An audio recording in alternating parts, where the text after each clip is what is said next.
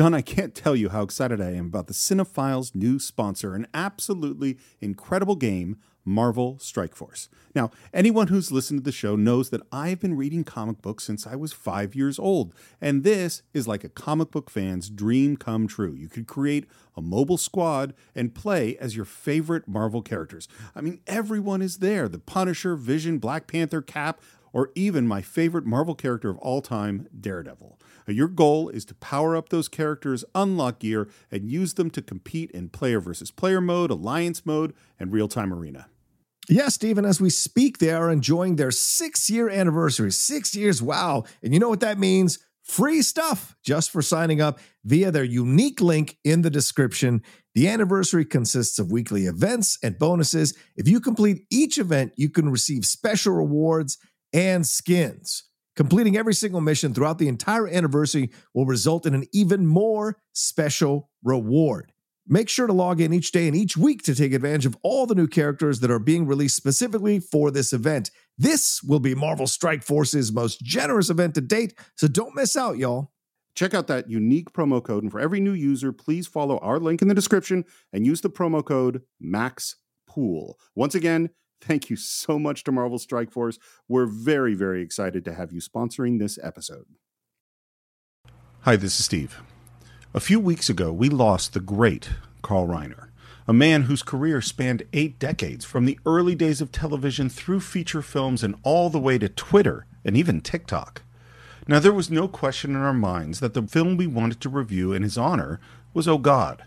It was a movie I loved as a kid and watched over and over again. What I didn't expect was how profound, hopeful, gentle, and kind this movie really is. Written by the very wise and very witty Larry Gelbart and starring John Denver, Terry Garr, and of course George Burns, Oh God's simple message seems as powerful today as it was when I first saw it 43 years ago. So, if you haven't seen this wonderful film, go on a spiritual journey of your own. Not to the 27th floor of a 16-story building, as John Denver did, but to cinephiles.net, where you can buy or stream Oh God, along with every other movie we've ever reviewed. And if you happen to be a fan of the Geek Buddies, like I am, you probably heard them discuss so-called cancel culture on their latest episode.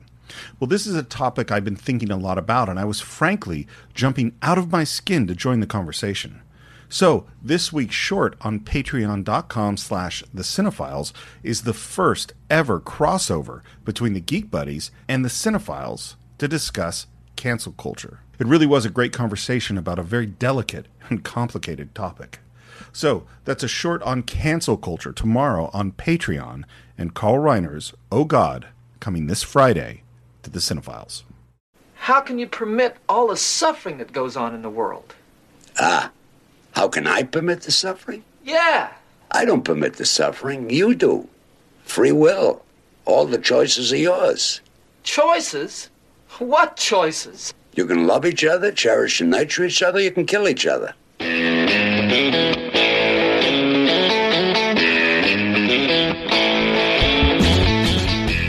Hello and welcome once again to the Cinephiles, where each week we enter the world of a great film. We explore its themes, the history, the filmmaking, and the influence it has on us today. My name is Steve Morris. I'm a filmmaker and directing instructor in Los Angeles, California. Hello, everyone. My name is John Roca. I'm a voiceover artist and writer, producer, and host over at The Outlaw Nation.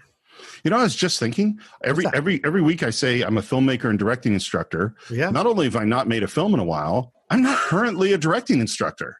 I've been laid off because of lack of enrollment because of the coronavirus. I did not know that, by the way. This is actually something I did not know before you just said it. I'm sorry. Yeah, so I'm not teaching in the summer session, and I get it. Like, who wants to go to film school when you can't actually make a film? Yeah. You know, and so enrollment's like down in cut in half, and we'll see what happens in the fall. But at this moment, I have not made a film in a while, and I'm not a directing instructor. I'm writing a book and a podcaster. I guess that's what I am right now. Okay. And today, once again, we're here for the sad reason, although this one isn't that sad. Right. Because we lost the great Carl Reiner at the age of 98. It's not too bad. And it's not bad. I think he did real well. Yeah. And he has a very interesting life, and we want to do a little tribute to him. And we talked about what would be our favorite movie of his to do. I know, obviously, he did 4 films with Steve Martin, including The Jerk. He did one of your and my guilty pleasures, I know, which is Summer School. Yeah.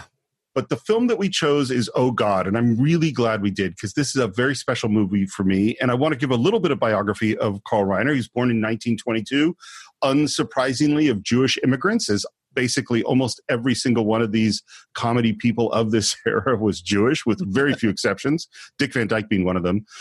He was just working as a machinist at 16 years old when he saw an ad for a drama program sponsored by the WPA, because it was the middle of the Depression. And so if President Roosevelt hadn't decided that artists needed to be supported in tough economic times, Carl Reiner probably would never have become a person we were talking about. Yeah. And since we're right in the middle of another event like that, just want to point out, artists need our support. Yep. He was drafted in 1942. He worked as a radio operator and a French interpreter. He was in Hawaii, and he was working as a teleprinter operator.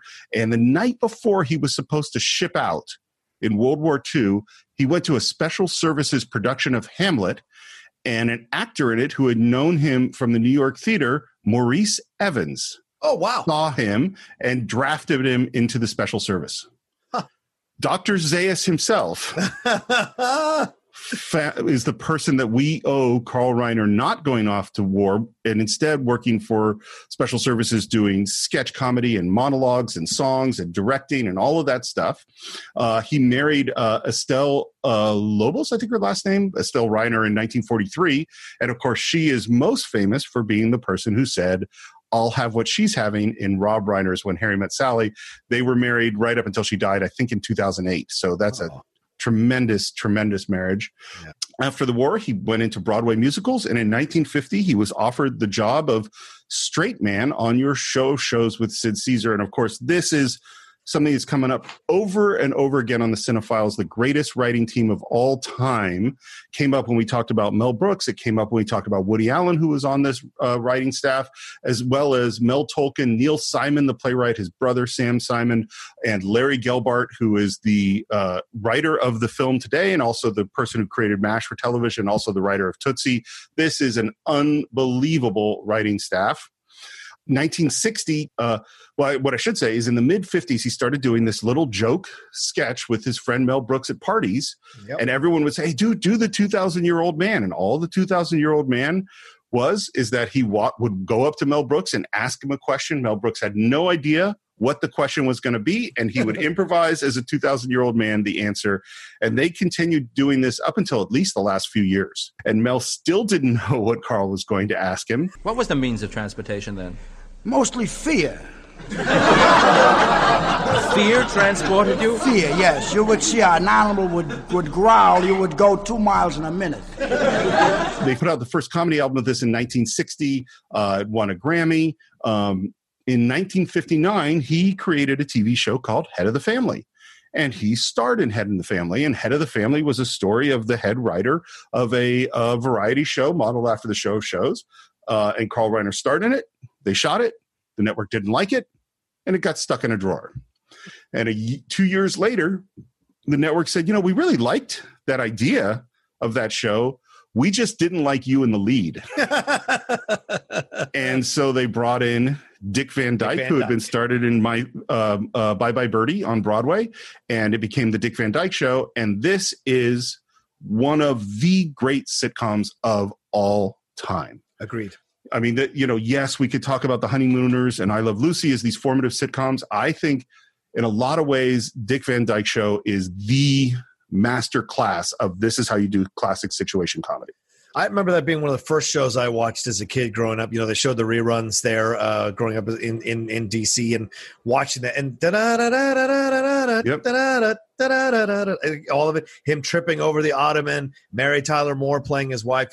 This was the kind of stuff that my parents loved, who were into discovering American culture. So I would sit with them and watch these shows and be immersed in this kind of comedy. And I loved it, man. And it's when I heard that story, read that story a few years ago about that it was Carl Reiner's show initially, right, that they replaced him. I thought that was really funny. And they made the right move because clearly Carl's not necessarily a lead, but Dick is. So 15 Emmys, and they quit right while on top. Yeah, it is like 4 or 5 seasons, and they said we're good, and they stopped.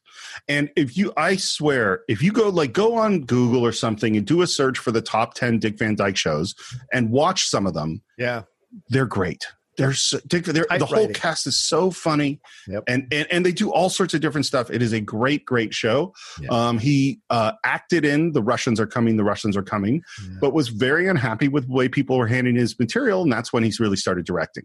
Yeah. He directed Enter Laughing, which is based on his book, which is a very interesting book, kind of semi-autobiographical about him as a kid going into the theater. In 77, he did Oh God, which we're going to talk about today. 79 is The Jerk. Then 3 more films with Steve Martin, Dead Men Don't Wear Plaid, The Man with Two Brains, and All of Me, all of which are very funny. Yeah. In the year 2000, he won the Mark Twain Award. In 2001, he was in the first Ocean's 11 in there. So this is an unbelievable career. He is the only person, I believe, in history to be on The Tonight Show with every single one of its hosts. Yep. Jack Parr, Steve Allen, Johnny Carson, Jay Leno, and Jimmy Fallon. He appeared on The Tonight Show with all of them. And I'm going to say something. I'm going to make a statement about him. I think he might be the greatest straight man of all time. Yeah. I don't think you can. Yeah. Okay. I mean, so you start with your shows, and that's his job, is to support one of the funniest people in the world, Sid Caesar. Then we have the 2,000-year-old man, where he is with one of the funniest people in the world, Mel Brooks. And then, in my opinion, kind of being the director is in a weird way being the straight man. Yeah. You know what I mean? And so he brings us Dick Van Dyke and shepherds that show. And then he brings Steve Martin into the world of film, Yeah. And so I think his ability to support other people that are really talented is pretty amazing. Yeah, Carl Reiner, for me, Steve, is one of my favorite comedians for so many reasons. And he does we'll get into it when we get into the movie, he does get a little funny moment that he puts himself in the movie as well. But, growing up, and you've said this to me before, that I'm, unofficially Jewish or into the Jewish tribe because of my love of Jewish comedians. And certainly Carl Reiner falls into that, Mel Brooks. There's so many. These people decorated my upbringing. They're all their comedy, their situation. Those are the things that I watched on repeat all the time. And Carl Reiner was one of those guys that you saw all the time pop up as a guest star on so many of these incredible shows. And he always was fantastic. He was always funny. He was always good at what he was doing. He was always inventive. He was always brilliant. So for me, watching those shows was better than any comedy class you can take, any instructive situation you could find yourself in. Just plop yourself down, and if you have any remote interest in being an actor or understanding comedy, watch those shows that Carl Reiner is involved in. Watch those shows that he writes. Even when I did Laughter on the 23rd Floor, the Neil Simon play about your show of shows, I played the Russian writer. I played Val, and it was great to explore that text and then go back and find news articles, or at the infancy of the internet, look up stuff about your show of shows and the recollections that Sid Caesar had about his time on there. Mel Brooks, Carl Reiner, Woody Allen. So many people came out of there, like I said, Larry Gelber. So many people involved in it, and so it was great to see them. And then they would all pop up in 80s sitcoms as older comedic actors, as either the moms or the dads of the new generation of comedic actors that were popping up in sitcoms. So for me, they've always been a part of my life. And Carl Reiner was somebody who just always kept tabs on. And then, like you said, Summer School, a bunch of his other films that I really enjoyed watching. I always loved his approach to comedy and his delicacy with which he approached comedy. He respected it and understood it, but also knew how to use it to get a point across subtly underneath the surface of everything that was happening, and I always appreciated that with Carl Reiner. And of course he spawns Rob Reiner, who decorates the 1980s and early 90s with some great movies that I still revere and we've talked about on the show before. So yeah, great stuff, man. Just a great legacy. If you're 98, you're going to go. this is a good legacy to leave for the world, man. And one last thing, sorry, Steve, one last thing. His friendship with Mel Brooks kind of decorated the last 10 years of my life as I listened to them on multiple podcasts, Mark Maron, other stuff, their interviews. You can watch them on YouTube. And their friendship is such a thing to cherish. The fact that they would still go over every day to either Mel's house or Carl's house, sit down at 4 o'clock in the afternoon and watch shows, have their dinner, and hang out with each other every day. Who doesn't want to have a friendship like that in life that guides you through so many things, weathers all the storms, and is there for you until the end? Yeah. I'm picturing you and Shannon McClung in your 90s going to visit each other every day. Vogel will still be there somewhere. He'll probably own the place. He'll probably own the place that we're hanging out in. But yes. He has a lot of people to visit, though. He does. You're right. A little bit of pre-production. I didn't know this was based on a book. I had no idea. I thought it was all Larry Gelbart. It's based on a book by Avery Corman, who also wrote Kramer versus Kramer. Oh, wow. Okay. Yeah. And so the book was very short. So I found it on Audible. It was 4 hours long, which means listening to it at 2.5 times speed. It only took me like an hour and a half. It's terrible. Oh, okay. It's like, it's the perfect example of, this is a movie where they bought the idea. Mm-hmm. There is a guy who's contacted by God, who's like an old Jewish man. Yeah. The character is totally different. The situation is totally different. And all the wit and wisdom is not there. Yeah. You know, and I think if you're a screenwriter and you're interested in doing adapted screenplays, I think you should read 2 books and watch 2 movies. The first one is read Peter Benchley's Jaws and then watch the movie. And then read Avery Corman's Oh God, and then watch the movie and understand how they took something. I mean, Peter Benchley's Jaws is a very average book. Yeah. And how they took that and transformed that into something great. Yeah. But the idea is so good, it was optioned over and over again. But nobody could figure out how to make it. Yeah. Finally, Larry Gelbart bought the screenplay. And I want to tell my Larry Gelbart story. I told this story 4 years ago when we did Young Frankenstein. Oh, okay. Which is that I watched a panel, like a PBS panel, where they had the whole crew from your shows, including Sid Caesar and Imogene Coco and the whole writing staff. Yeah. And they asked Carl Reiner about what it was like to be the head writer in that room, or Mel Tolkien, I think, was the head writer in the room. And they said, well, we were lucky because we have the funniest person in the world in Mel Brooks and the wittiest person in the world in Larry Gelbart. And then perfectly, the interviewer asked the follow-up question: what's the difference between funny and witty? And as he hasn't even finished that question yet, Mel is taking a drink of water and does a huge spit take all over the stage in the mid-sentence. And then and everyone laughs, and there's a pause, and Larry Gelbart very calmly turns to the interviewer and says, "Wit is dry." And that is just so perfect in this. And Larry Gelbart, a great writer, obviously, and he at first thought he was going to direct it. And since the old Jewish guy in the book was kind of a Mel Brooksy character, he went to Mel Brooks to play God, and he went to Woody Allen, his co-writer on the show of shows, to play the main character. Yeah, makes sense. Both of them said, we're directing our own movies. We didn't want to do this. Yeah. And really, thank God. I'm so happy, particularly Mel Brooks didn't do this movie. Really, both of them. Yeah. It'd be totally different. Yes.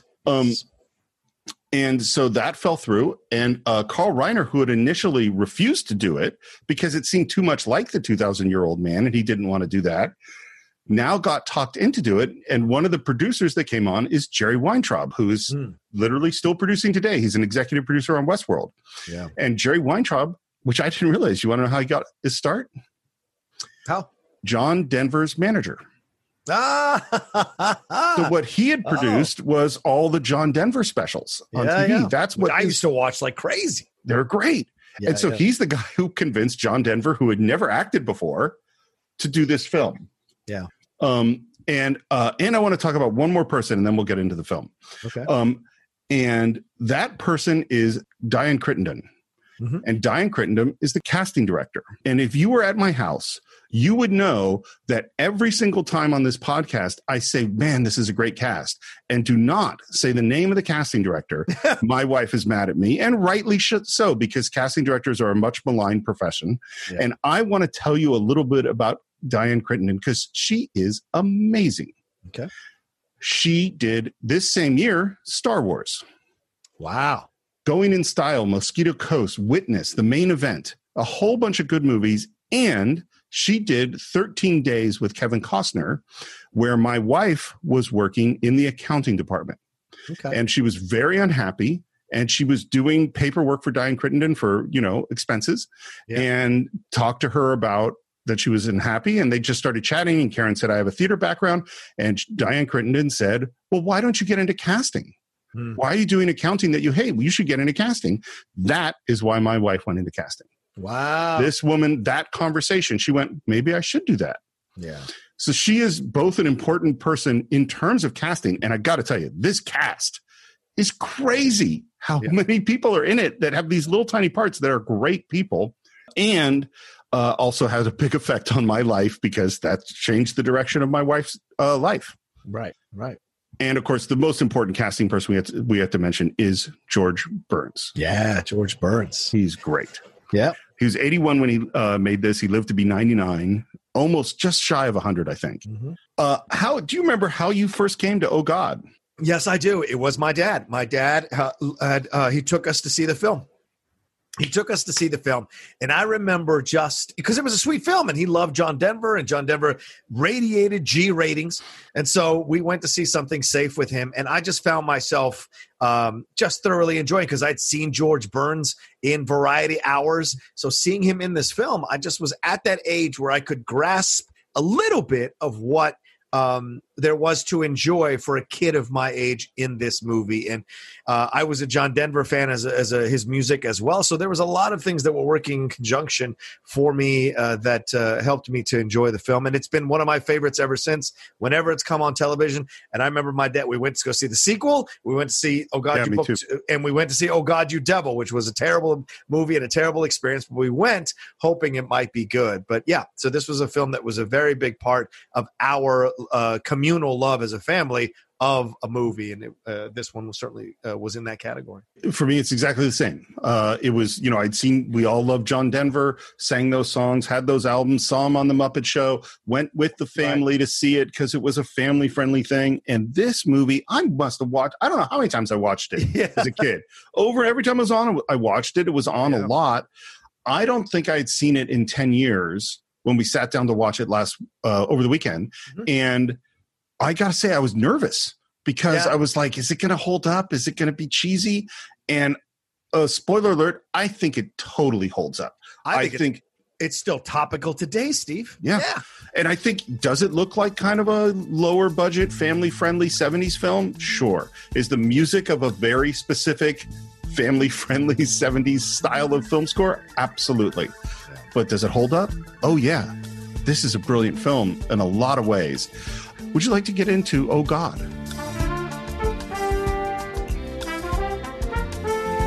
And the movie opens with that 70s music, and we are watching a montage of John Denver, the assistant manager of Food World, played its character as Jerry Landers. And this is crystal perfect Save the Cat. And what Save the Cat means is have your main character do something good, so we're going to know they're a good person and like them. And he does like 5 or 6 things where you get who this guy is and that he's a really good guy. Yeah. The most interesting one, by the way, is he sees a woman shoplifting some meat. And when she goes to check out, he steps in and takes over the cash register. And we don't know exactly what he's going to do.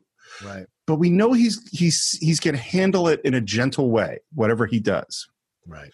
And he jumps into his AMC Pacer and drives home. And there we meet Terry Garr. It's like the morning, and they're getting ready. And this is, by the way, our 4th Terry Garr movie. Yeah. And shout out to Terry Garr, Steve, who always seems to take these roles of being the frustrated wife of a guy who's, going through some weird shit. So like Close Encounters of the Third Kind and this movie, you could definitely see very similar situations that both of them are going through. What's crazy about that, and by the way, the other movies we did with her are Young Frankenstein and Black Stallion that she's in, where her parts are very different. But with Close Encounters, They're really close. And she shot them back to back. This is both 1977. She plays the wife of someone who's going through a crazy stuff, who's embarrassed and finds it really difficult. The difference is go watch those two performances because they're really different. Yes. Even though kind of she's playing the same beats. Yes, but she's nicer in Oh God than she is in Close Encounters of the Third Kind. She's more understanding and forgiving in Oh God than she is in Close Encounters of the Third Kind. So two different characters for sure. And she's, John Denver has some weird mirror thing so he can cut the back of his hair or something. And she's using like a breast exercise thing that there's a little joke on. That was actually Terry's device, and that was her idea to do that. I just want to point out something, and I'm going to hit it a couple of times. I listened to the commentary track. Commentary track had Carl Reiner, Larry Gelbart, and Terry Garr. Oh, that's great. It's okay. It's a good commentary track, not a great one. Okay.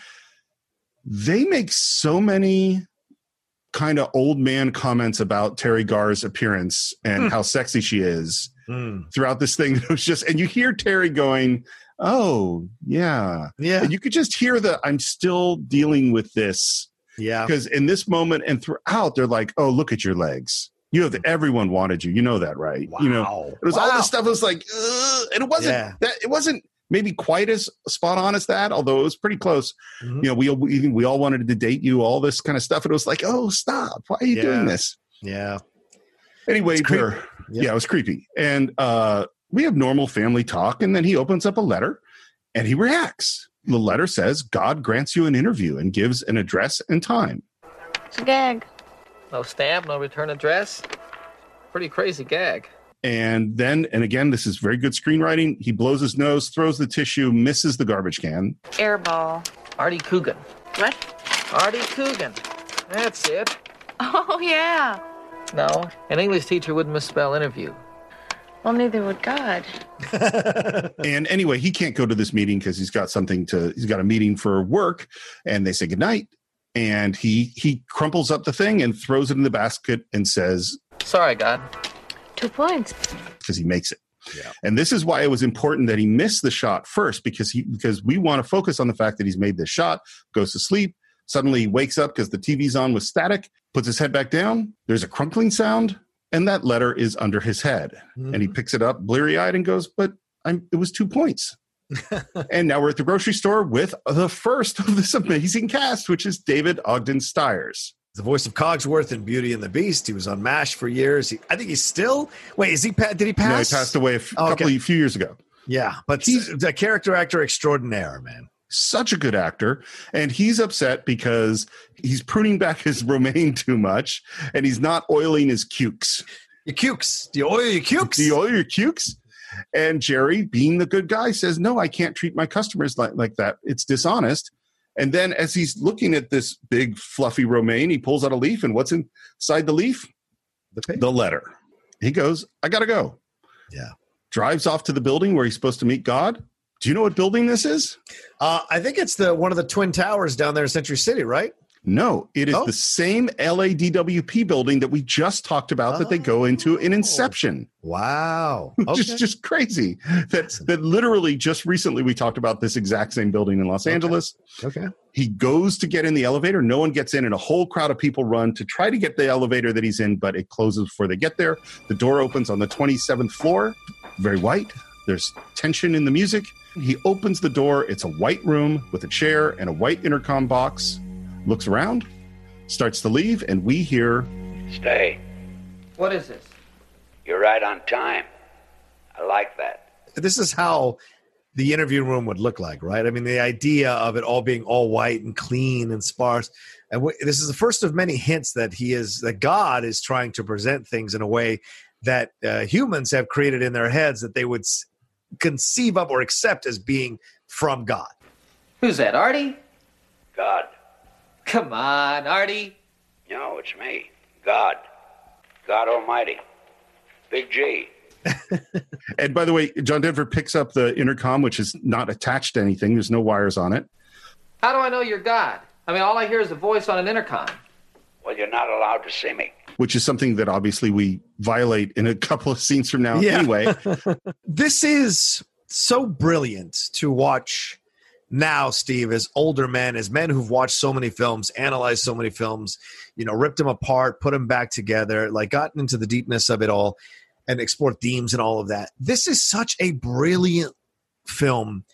There are so many great, well-written scenes between George Burns and John Denver that can have more meaning than what you're just watching, right? In this situation, they've essentially taken the stories that we've read in the Bible and brought it into what was at the time modern times. Right.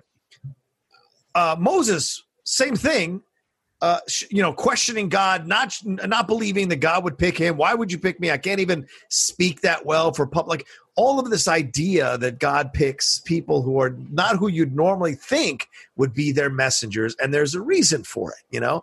Same thing here with Jerry. Jerry's not even a believer in God, in which we find out in a little bit. But this whole idea that every single person he picks is like doesn't believe that it's actually God talking to them, has to question it, and then has to see certain things in order to finally accept it. But it's that thing again of faith versus religion, right? Faith is believing there's a bridge there when you don't see one, right? Religion is telling everybody there's a bridge there, having them give you money, and then they go ahead before you do.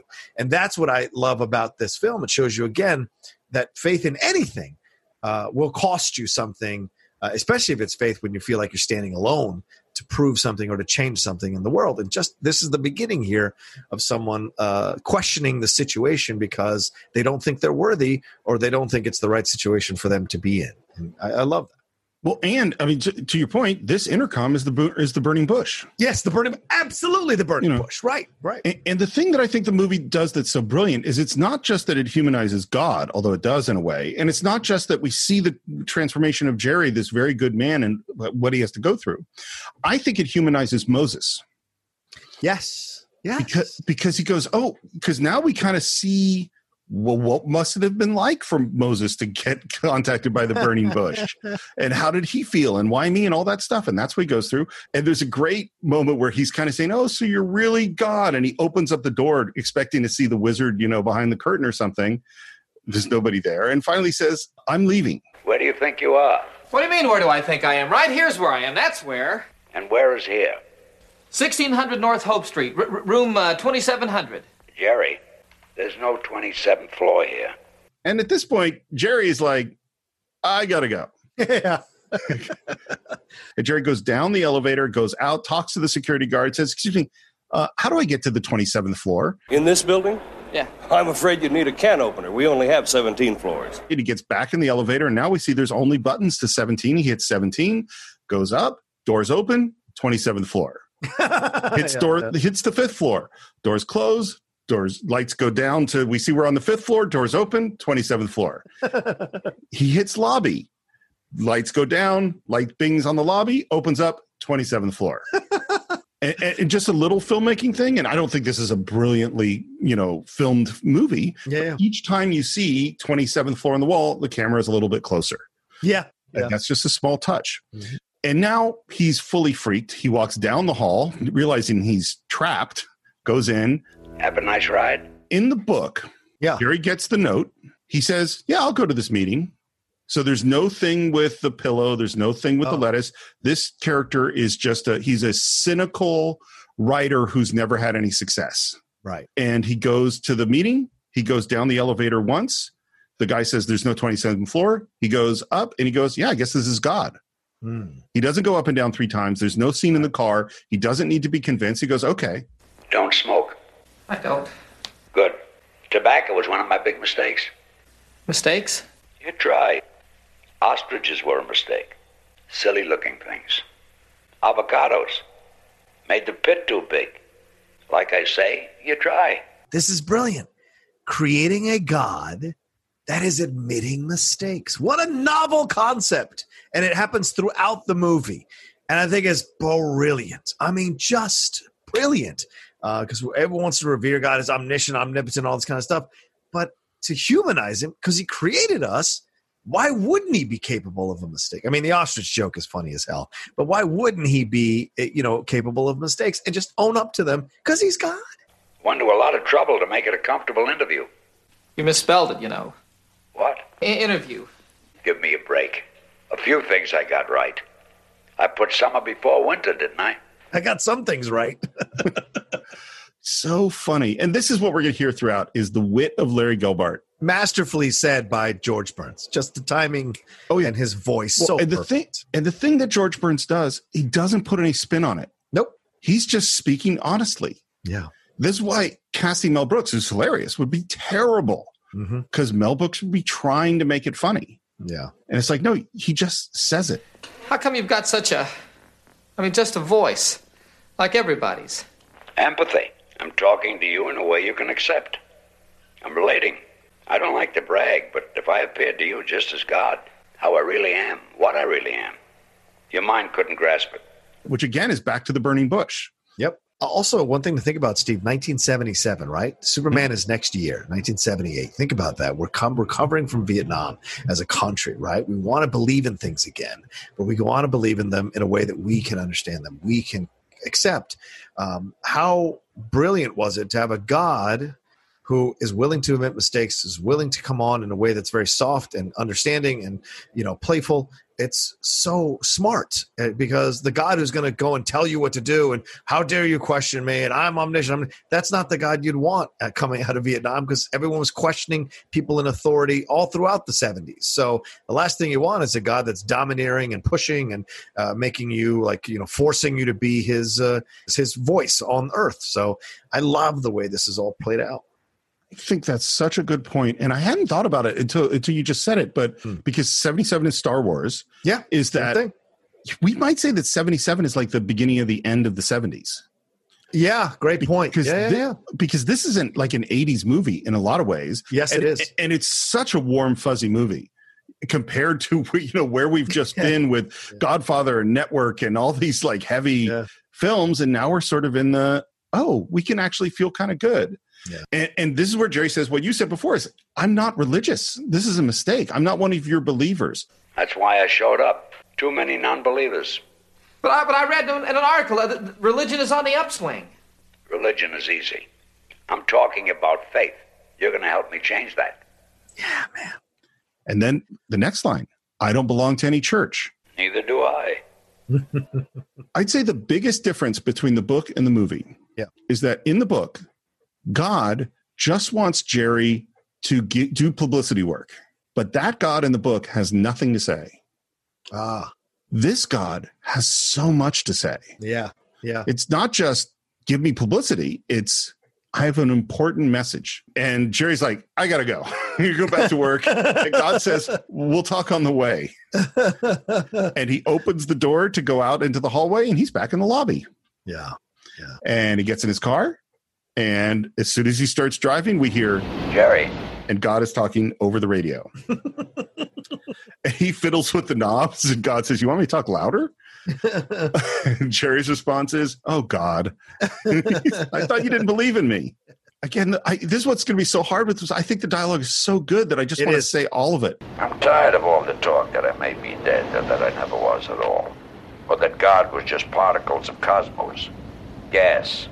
I'm not gas. I found that very insulting. And then this is, I hadn't thought about it, but this is what we just talked about. Jerry says, I'm no Moses. And he says, what was Moses? You think Moses was born on page 1? Moses was just a messenger. My messenger. And as he's talking to God, a motorcycle pulls up next to him, and he gets embarrassed because he's sitting there talking to God with the window open. And then, God seamlessly goes into a disc jockey. And now an oldie but a goodie, Jerry Gray and String of Pearls. From KGOD. By the way, in the commentary track, Terry Garr says, I know that actor who plays the motorcycle guy. Yeah. And they say, did you date him? Oh, Jesus. It's just like that. It's just little things like that. I was like, and this is, they're a different generation. Yeah. It's like Mad Men sort of comments. I can't take this job. I don't believe. I know. But even non-believers want what they've got down here to work. Well, have you read the papers lately? It ain't working. That's why I came. To tell everybody I set the world up so it can work. Only it's up to you. Like I said, so incredibly topical in 2020. This idea, have you read the papers? The division, the anger, the frustration, that people hate each other. People don't believe in each other, blah, blah, blah. And here comes God to say, like, no, my message is you guys can make it work. You got to love more and hate less.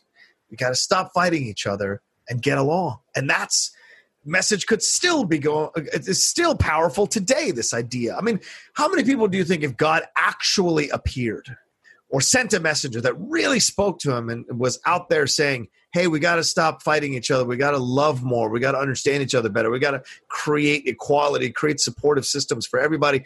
All of that. Do you think, how many people would be like, that's not God. That's not really God. You're lying. You know, how many people would really believe? Of course they wouldn't believe. What happens to all the peacemakers that they all get killed? Gandhi, Martin Luther King. There's I brought this up at some podcast years ago. I don't remember which one, which is the Dostoevsky's in Brothers Karamazov. There's the section that's the Grand Inquisitor. And the Grand Inquisitor it's the middle of the Inquisition. And there's the Grand Inquisitor who's, torturing people and doing horrible stuff to defend the Catholic Church. And who shows up but Jesus? He's come back. He says, I've come back to spread the word and peace and all the things we're going to do. And he has a long conversation with the Grand Inquisitor, and the Grand Inquisitor kills Jesus because he can't have that. Right. And I'll tell you one other thing, is that I have said many times on this show that a lot of my moral core came from comic books and Star Trek. Yeah. I didn't realize how much came from this movie. This is so much my philosophy. So ironic. Even though I'm an atheist. Yeah, so I'm saying it's ironic as hell, yeah. Well, here's an interesting thing. Carl Reiner describes himself as a Jewish atheist. Which so am I. And here's the thing. If there was a God, if I thought there was a God, this is how he would have to be to me, which is this message of love and compassion and that you guys are on your own and you can make it work. Or if you don't make it work. It's up to you. Free will. I love this. This is a funny joke. He's like, it's only one message. Moses had to handle 10. But you gave him tablets. He had a bad memory. That's Larry Gelbart, man. Brilliant. And it's so funny because they're not big laughs. No. They're little laughs, but there are a lot of them. This is why I love Jewish humor, Steve. It's all in the margins, man. It's all in the margins. The back and forth is there, but the other subtle humor working in the margins is what makes it great, But except where is that Mel Brooks is not in the margins. Well, true, which is why I'm not always the biggest Mel Brooks fan. Mel Brooks is big. Yeah. I mean, I'm a bigger Larry Gelbart fan than I am a Mel Brooks fan. And we're back with Terry Garr, he's obviously just told her everything. She's very skeptical. And she's kind of like, oh, maybe I'll make you some soup. I'd love it if Terry Garr was twin sisters with the other wife, with Richard Dreyfuss. Well, didn't she leave Richard Dreyfuss to go visit her sister? Oh, my God. Oh, my God. We've created a connection. Sorry to go Scott Vance, but we've created a connection between Oh, God and Close Encounters of the Third Kind. It is in the same universe. And speaking of which, she's kind of going, hey, let's go to San Francisco and visit your sister. And he's like, you don't want me to visit my sister. You want me to visit my sister's husband, who's a psychiatrist.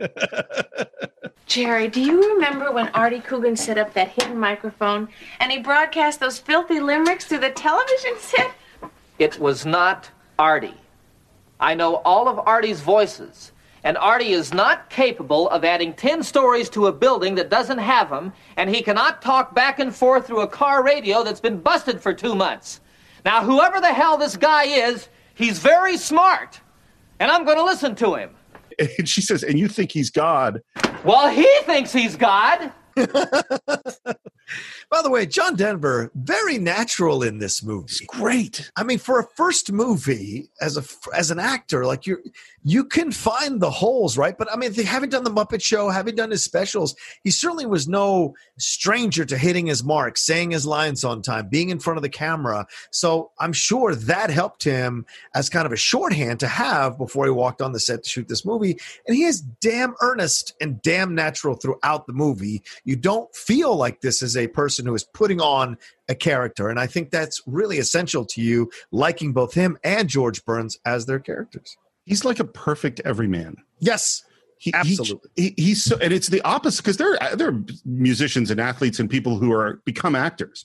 Yes, but they rarely have this just totally natural quality he's just an ordinary guy. I thought you believed in him. And her line is so brilliant. I do. I believe in God. I just don't believe that he exists. Wow.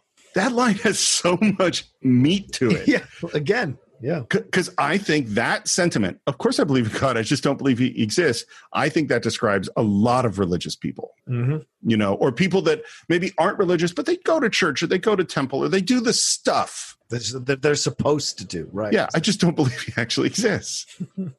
It's the next day. And now Jerry's in the shower. Jerry? Jerry Jerry goes, oh God, that's right. Shout out to John Denver being in fantastic shape at this time. He was, yeah. He looked good. And he's kind of trying to wipe the steam and peek out. Come take a look. I can't. I'm naked. You think I don't know what you've got? I love the wisdom is so amazing. That was another little goof of mine. Shame. I don't know why I thought we needed shame. Ah, man. Strong stuff, man. He comes out, grabs his glasses, God throws him a towel, and there we see George Burns in the infinity mirror effect. And the camera goes down and then pans up to see this old George Burns with the hat and the glasses. Not what you expected, huh? This is, in my understanding, only his second feature film. Really? Because he did lots of shorts. He did tons of TV and tons of radio. Yeah. But he had just done the Sunshine Boys and now this. And then Going in Style, I guess, is after this one. Going in Style's next, which I love. Yeah, I love Going in Style and Sunshine Boys. Yeah. And I love those boys. You're feeling a little strange, huh? Very strange. Like you're going to faint? And by the way, I think it's really important that they made John Denver play this scene in a towel. Yeah. Makes him much more vulnerable. Yep. You know what's good for that? Shaving. Shaving? Sometimes when you don't feel normal, doing a normal thing makes you feel normal. So he starts shaving, and he says, okay, I think you probably got a lot of questions. Yeah. Why me? Why not you? You mean there's no special? Life is a crapshoot. You thought I picked you because you're better than everybody? I'm not? You're better than some, but not as good as others. I think God is lying. Maybe. What does Spock say? When he says, when Kim Cattrall accuses him of lying, he says, I exaggerated. I exaggerated. So, yeah, maybe he's exaggerating. Yeah. Because I think Jerry Landers is a really good guy. Yeah. He's very special. But I think God knows that if I said you're really good, you're really special, that it actually would not work as well. Why didn't you just appear over my bed? Hollywood. People are always, see, I just love all the lines. People are always praying to you. Do you listen? I can't help hearing.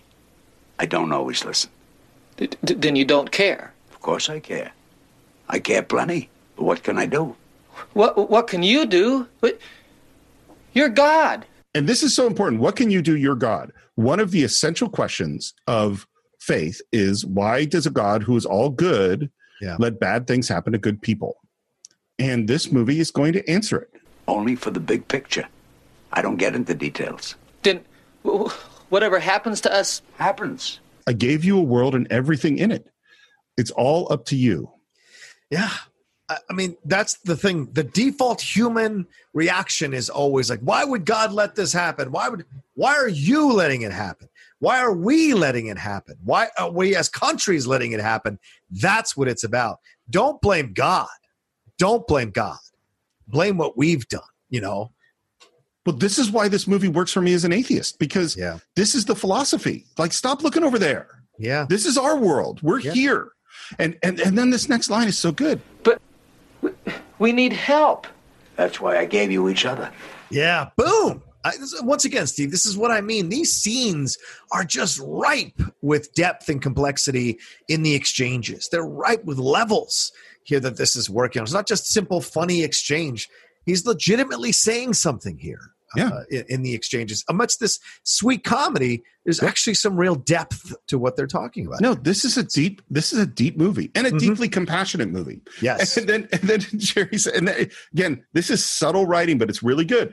He says, with your powers, you could solve so many problems. And he's cut himself shaving and he's grabbing some toilet paper and God says, don't wet it. And Jerry says, are you sure? Am I sure? Did I do a good job on the Grand Canyon? It's a great comeback. So two things about this. First thing is that this is Carl Reiner's argument with Larry Gelbart. Larry Gelbart thinks you should wet the toilet paper, and Carl Reiner says, no, don't wet it. That's the first thing about it. But the second thing about it is he just said, God just said, I'm not going to solve your problems for you. And he says, you could solve so many problems. He actually did. He just solved the problem. And what happened? He didn't even notice it. Didn't even recognize it. Didn't even thank him. Yeah. No miracles, huh? I knew it. Oh, maybe now and then just to keep my hand in. The last miracle I did was the 1969 Mets. Before that, I think you have to go back to the Red Sea. That's brilliant. The 69 Mets. And there's some, can't go through all of it. It's all funny, but like there's a joke about not creating the world in 6 days. I thought about it for 5 days and created it in one, which by the way, that is a writer joke because that's how writers work. I think about it for 5 days and then under a lot of pressure, you get that script out. But if you're so involved with us, how can you permit all the suffering that goes on in the world? How can I permit the suffering? Yeah. I don't permit the suffering. You do. Free will. All the choices are yours. Choices? What choices? You can love each other, cherish and nurture each other. You can kill each other. You know, what can I say? Yeah. That's it. Yep.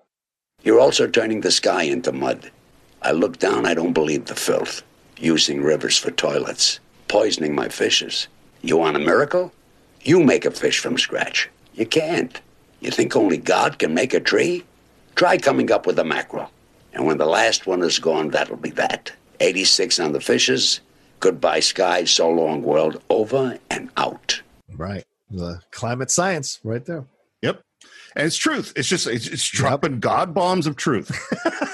God bombs. Hashtag God bombs. Hashtag God bombs. I love it. I thought you said we were going to make it. I said you've got to make it work. You don't care. I do care. But then do something about it. I did. I got you to carry the ball. I got no ball. How can I carry it? And the first thing he says is, you go off and tell the newspapers, tell the press. And he goes, well, how am I going to convince them? He says, here, just show them this. And hands the business card that says, God. Simply. Yeah. By the way, George Burns didn't know anything about John Denver. Hadn't heard of him, didn't know who he was. Wow. And so Jerry Weintraub took him to a John Denver concert. George Burns' description was, there was this little guy all alone on stage with a guitar. 5,000 people are screaming. He had and this is what George Burns said, I haven't seen anything like it since Jolson. Wow. Right? What a comparison. Right? Wow. And it's so from different eras too. Like he lived through Sinatra. He lived through it all. He was born in 1896. Fair. Wow. Interesting. Okay. And then we get to the newspaper office and another of these great small actors, which is George Firth, who's a member of the Actors Studio. He's in everything in this era, 70s, 80s, tons of stuff. What I didn't know, he wrote the book for 2 Sondheim musicals. Oh, wow. Merrily We Roll Along and Company. Huh. Company's one of my favorites. Yeah. Wow. Okay.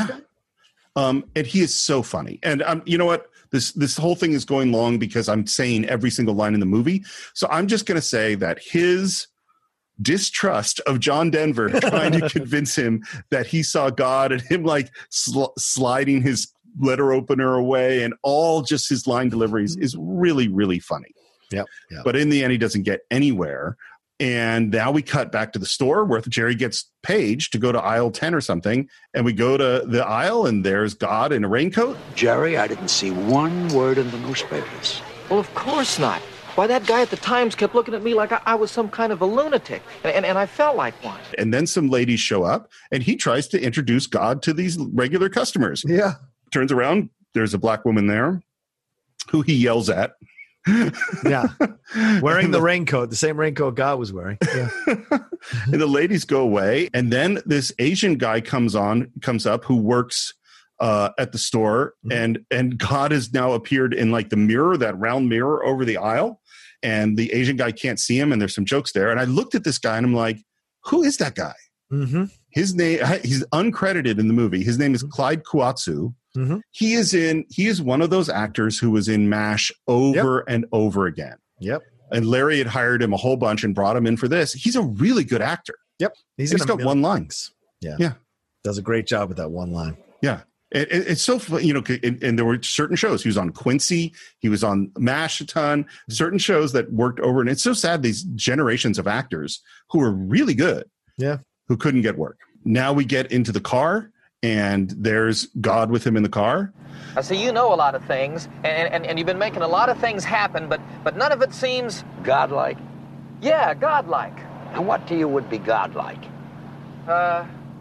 Change the weather. Ah, special effects, huh? Brilliant. And he offers up earthquakes and hurricanes. He's like, no, I don't want anyone hurt. Just like a small shower. One small shower. You got it. And then it starts to rain inside the car. Yep. By the way, this is why they picked an AMC Pacer, because it's got that high ceiling. Oh. So there was room to put the pipes in to make it rain inside the car. And John Denver's reaction is so great. It's like, this is amazing. You didn't even bat an eye. You didn't have to lift a finger. Rain's not that hard. It's unbelievable. Would you like it to rain a little harder? No, this is fine. How about bigger drops? No, this is fine. Would you care for a little snow? And then it takes him a long time to figure out it's not raining outside. Right. God says it's just like Noah's Ark. Same thing without the smell. And then he gets pulled over by a cop and has to explain the tons of water that is pouring out of the car. You know who that cop is? No. It's a cop from Beverly Hills Cop, Taggart. Oh, That's Taggart. Yeah. Amazing cast. Yep. Amazing cast. And so, because this is clear, this is where a casting director does, is that clearly Diane Crittenden saw a bunch of these people and went, this one has talent. And of course they come and end up being, much bigger stars. Gonna try a little harder to get the word out? Well, I'll give it another shot. That's my boy. Yes. He goes back to the reporter soaking wet and pushes him much, much harder. And we cut to they're in bed, and Terry Garr is reading an article about a whole bunch of religious kooks, one of whom is this Burbank supermarket manager who had conversations with God. And Terry Garr, whose name is Bobby, I think, is not happy about this at all. But why is he talking to you? Well, why not me?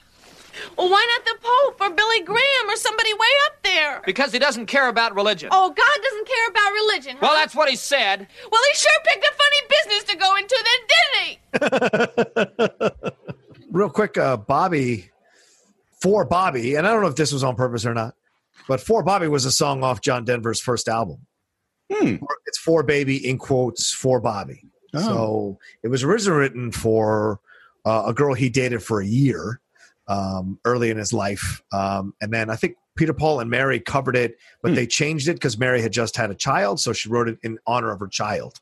So, but yeah, so it's interesting if I wonder if Denver was had a little say in naming her Bobby as a kind of a shout out. I don't know. And we kind of get at the end, I believe that you believe. And this is the difference between the Terry Garr in this movie and the Terry Garr in Close Encounters. Yeah. She's willing to, she loves him and believes that he believes in this. One thing that has happened is that the phone has started ringing, and Terry, in order to protect her husband, has taken the phone off the hook and put it in a drawer.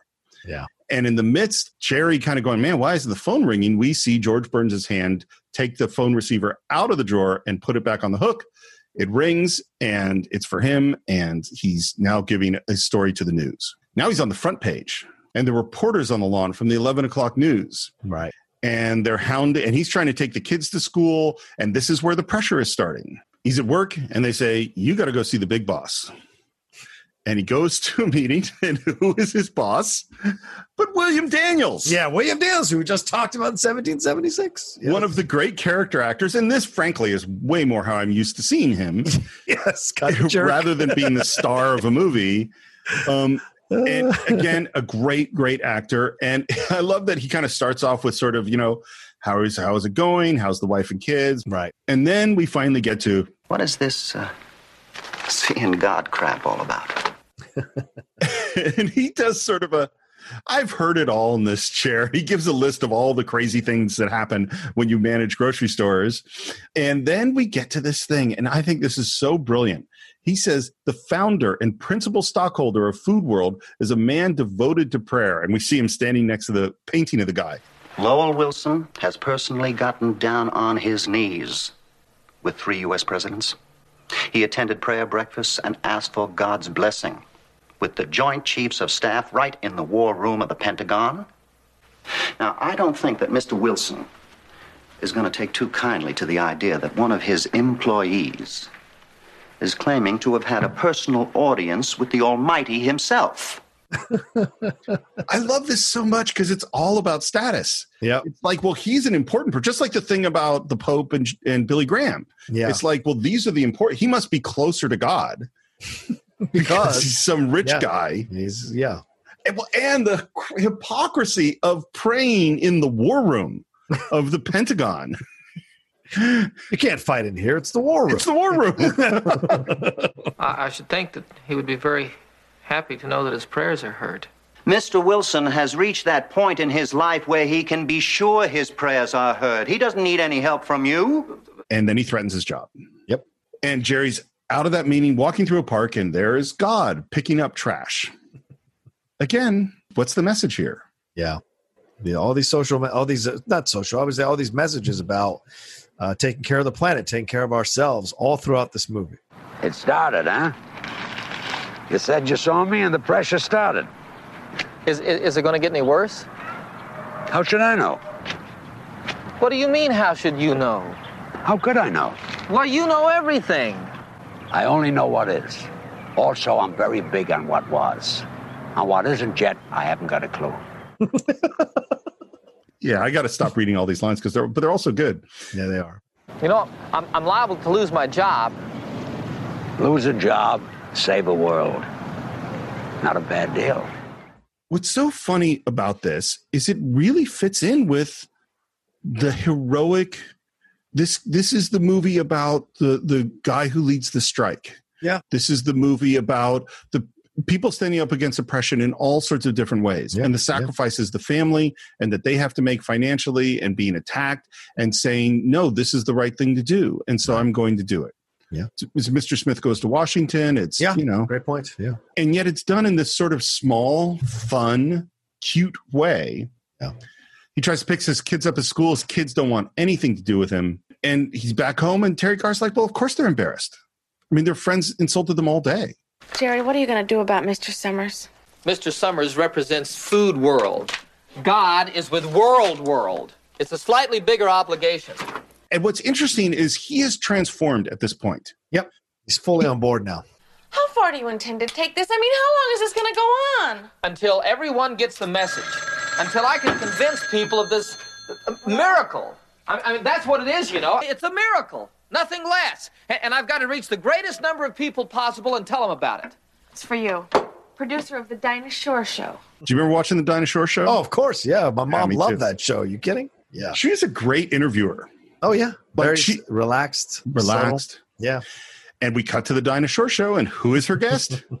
Carl Reiner. And he is, you can tell he's done a lot of interviews. Oh, yeah. He's very funny. The picture of the Dorian Gray moment is just brilliant. Just absolutely funny stuff, man. What's so funny about that is I can totally see Dick Van Dyke in the Dick Van Dyke Show doing and what I can see is that Carl Reiner did the physical face thing for Dick Van Dyke. That's what he's imitating when he did that stuff. Yep. And Jerry is in the green room, and it's time for him to come on. And I love the way there's a great filmic choice, which is just as he goes on the stage, we cut to his house, him coming through the door and says, "Am I on?" And we cut to him and his family watching the show. Yeah. Yeah. Here's why this is a brilliant screenwriting and directing choice. What we would normally think is we'd see him do the show, and then we would later see the family reacting to the show, and that takes twice as much time. Right. So this way, we get to see the show and the reaction at the same time, and the scene becomes way more interesting because we get to see the family reacting that. Also, you throw in that exchange where the production assistant tells him it'll be a week later when it screens. Oh, right. So it's been a week since he's been on the show. Yeah. And there's some very cute jokes, including, him saying that God is watching, and Dinah Shore is like, he's watching us? Oh. And And then they say, hey, there's an experiment we have, and do you want to participate? We've got a police department sketch artist, and he can draw from your description. And he goes, okay. And he goes and sits down, and there's a very slow description. And what's so great about it is as he describes God, all the reactions to, well, he's like 5'7", wearing a baseball cap, thin lips. He wears glasses. God wears glasses. And then the artist shows the drawing to John Denver, who goes, yeah, that's kind of how he looks. And they shows it to Dinah Shore. America, here it is, as seen through the eyes of Jerry Landers, God. There's George Burns. He's out of mechanics. His car is broken down. He goes, well, how am I supposed to get home? Where to, mister? And there's God driving a cab. And he gets in. God puts the meter down. I think that's very important. And Jerry's first said, I hope you got a license. And God points to his license, which says, God. Yeah. And the license number, 1. I got your national exposure. I hope you're happy. I could be happier. How? For starters, you do a show like that, you don't let them put you on the last few minutes. That's for fellas who write diet books. That's got to be a shut, right? These are the people who've been on variety shows, and they understand. And it's really important status-wise where you are in the lineup of a show and the time of the show, right? That matters, too. And what was that drawing thing? Well, he was a police artist. Man draws crooks. Makes everybody look like a crook. Made me look like a second story man. I don't know what that means, a second story man. You don't? Oh, the second story of the thing. Oh, gotcha. A second story man is a crook that climbs up to second stories to break into buildings. Gotcha. Okay. I'm used to a little better treatment. That painting of me by Michelangelo, that's a picture. He did it laying flat on his back. He did it on his back. A few million people saw you last night, right? A few million? Some of them will believe you. Some are going to want to punch me in the head. Some will want to fire me. Some may decide I'm too crazy to live with. Like, he's worried about his marriage right now. Yeah, of course. I'm sure when Moses showed up and was like, hey, a burning bush just spoke to me. I got to go lead the people. I'm sure his wife was like, what? I'm sure there was a little bit of transition time. If I know the story correctly, Moses was out of Egypt. Yeah, right. Somewhere else. He had gotten married and was settled. And now he's like, I'm going to go back where all my people are enslaved and try to save them. That's not a good plan. Nope. And now we pull up to his house, and there is craziness on his lawn. We got Hare Krishnas. We got religious zealots. We have people asking him to bless their babies, their pregnant belly, with a woman who clearly wants to have sex with him. I went to empty the garbage, and 2 people blessed me. And then one of them blessed the garbage. And then he asked me if our children were conceived immaculately. And he says, don't let it get to you. And this is perfect Terry Garr. Only Terry Garr can deliver a line like this. Don't let it get to me. Don't let it get to me. Jerry, it's got to me. And there's a bunch of telegrams, and one of the telegrams is from a religious university that has asked him to appear before a theology group to verify the miracle. Yeah. And we continue to hear them talk as we cut to this scene of this religious group. This will give me credibility, and God will get his word across. And now we're in this meeting where the cast, again, is amazing. Yeah. So there's the rabbi is the first person to talk. This is a guy named Jeff Corey, who was in everything. Yeah. Like every 60s, 70s TV show this guy was in, including an episode of Star Trek, the original series. He is the leader of the Cloud City and the Cloud Miners. Oh, and by the way, Jeff Corey was also blacklisted. Oh, wow. Yeah. Okay. Mr. Landers, it is the consensus of this group that you are a person of little or no theological knowledge. And then we get Paul Sorvino. With kind of a terrible Southern accent, but you get the point that he's getting across, the idea of televangelism. And even in 77, Steve, people are taking shots at what these people are doing and abusing older people to get their money from them, using God to line their pockets, to build their jets, to build their massive buildings, but really perverting the word of God for their own personal financial benefit. And again, this is an amazing piece of casting because this is the Italian-American from New York, I think, opera singer that you say, we want you to play the Southern televangelist guy. Right. And apparently Paul went to Carl Reiner and said he had listened to a bunch of radio shows with, religious guys like these. Right. And he said, I've got 4 of them for you to choose from. and he did 4 different voices and 4 different accents, and this is the one that Carl Reiner picked. Wow. And his character is so ridiculous. It strikes me, as one who has actually heard his voice, that you have virtually no prerequisites to make direct contact with the Almighty whatsoever. And then Jerry just simply asks him questions. You heard him? You spoke to him? Yeah. What was he wearing? Yeah. It's just simple questions. He has made his word known to me. What was he wearing? He improvised a lot, by the way. A lot of this is actually Paul Sorvino stuff. Really? Wow. That's fantastic. Including the big speech. That's all Paul Sorvino. Wow. Yeah. Because he stands, but he gets upset. He gets upset. He gets mad. Yeah. What did the Pharisees do? The Pharisees got mad when Jesus showed up, right? The Pharisees were upset because they're the ones cloaked in their money and their, adulation. They're the ones that God should be talking to, not a simple person like you, a non-believer. Well, remember, he's supposed to talk to the Pope or Billy Graham, or we have the big boss who's like, he's dealt with presidents of the United States. Yeah. That's who God. Why would God appear to you? Right, exactly. It would be blasphemy to suggest that we could describe the Creator in human terms. Why? Why, if he created us, why wouldn't he appear to us as one of us? And man, he loses it. Yeah, he does. Who are you to tell? Don't you And he brings it under control. Don't you, young man, try to teach this assemblage the role of the deity. And sitting next to him at the table is Donald Pleasance. Yeah, so random, Donald Pleasance in this small role. He literally has one line in the whole movie. Yeah. It has good billing. And the reason is there was a 7-page scene with him and Jerry that they cut. Oh, damn. And Carl said that it didn't work. It was not necessary, didn't advance the story. And that it is the one time that he did not personally call an actor to tell them they had been cut out of a movie because he was so embarrassed because he had asked Donald Pleasance to do this role. And they never spoke again. Oh shit! It's just and Carl Carl Reiner is one of those really nice directors that everybody loves, and it sounds like he just has felt terrible from this the whole time.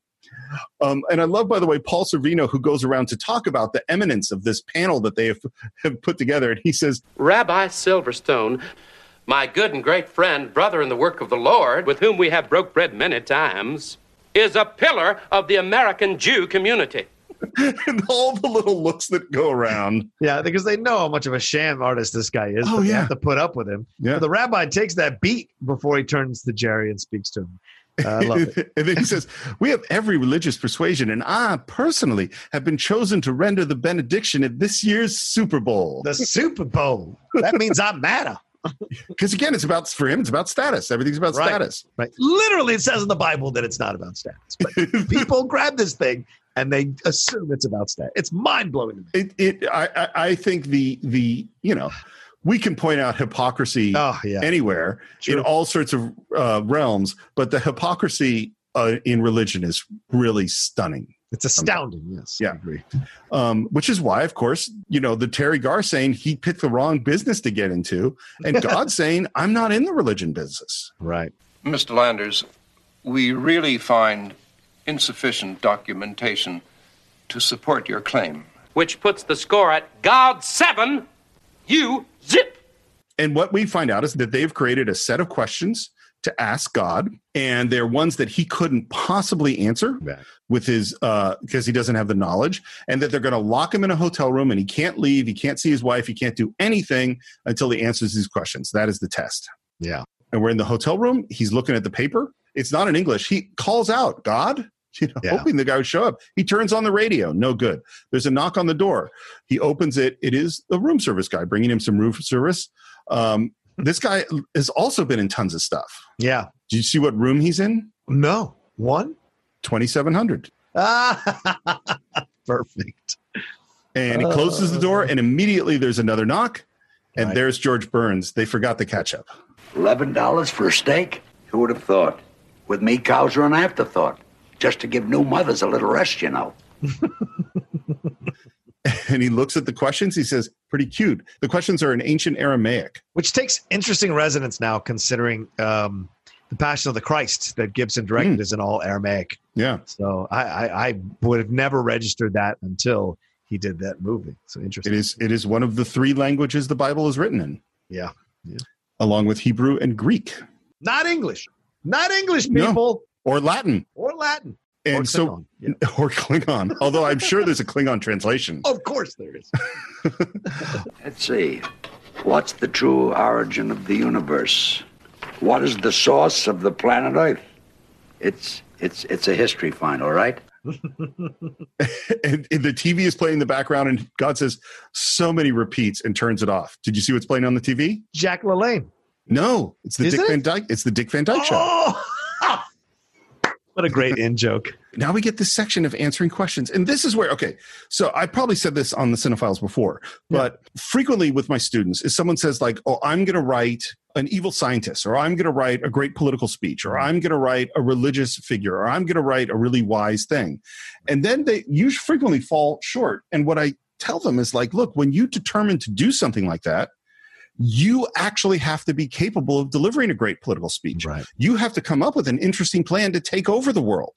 You have to come up with a way to rob the bank or to murder someone or whatever smart thing that you want to do. Yeah. Well, now you have to deliver on it. So this scene of the questions is in the book, but they never go into the answers. The answers are the hard part. So now we're going to ask God deep, important, profound questions. Well, it's up to Larry Gelbart to give us deep, profound answers. Yeah. He so delivers. Yeah, I agree. Did man fall from grace in the Garden of Eden? I made Adam 17. Eve was 15, 16 tops. I figured then 16, 17 was middle age, you know. Now I realize that they were kids, babies. Young people can't fall from my grace. They're my best things. Put that down. Boom. That's great. Yeah. And again, this is my philosophy. Is that kids are kids.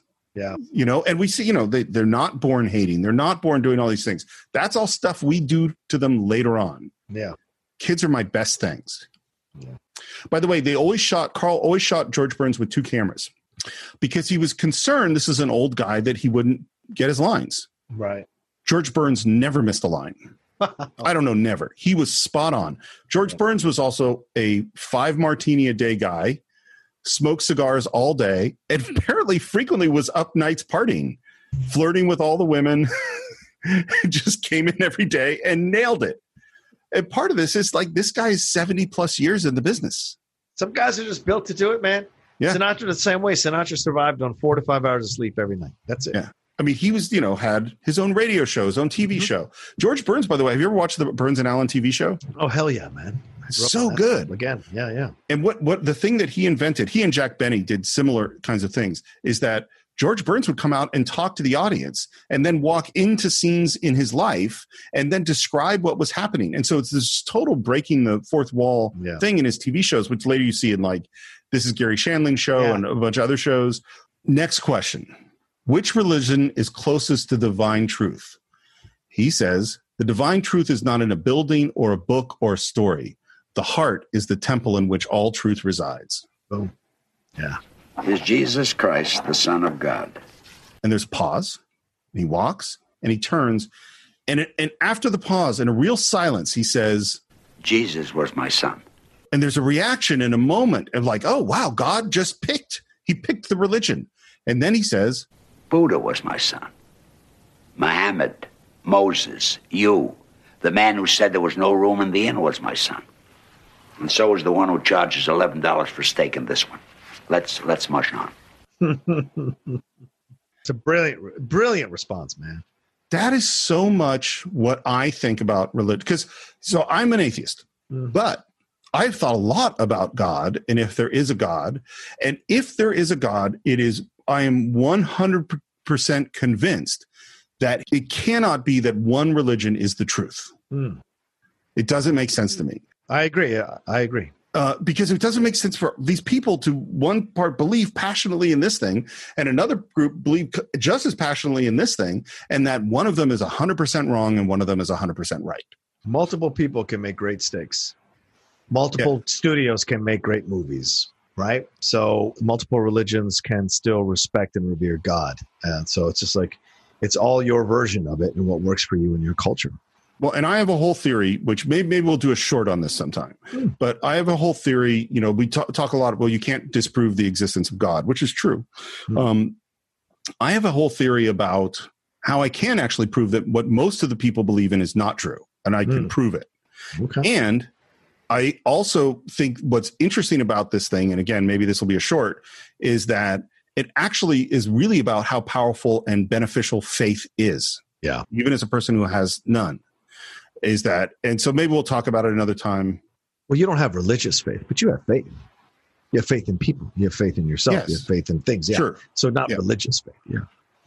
Again, this is like we literally we could talk an hour on this. Oh yeah, and I don't want to do it now. But I think part of my philosophy came from that sentence.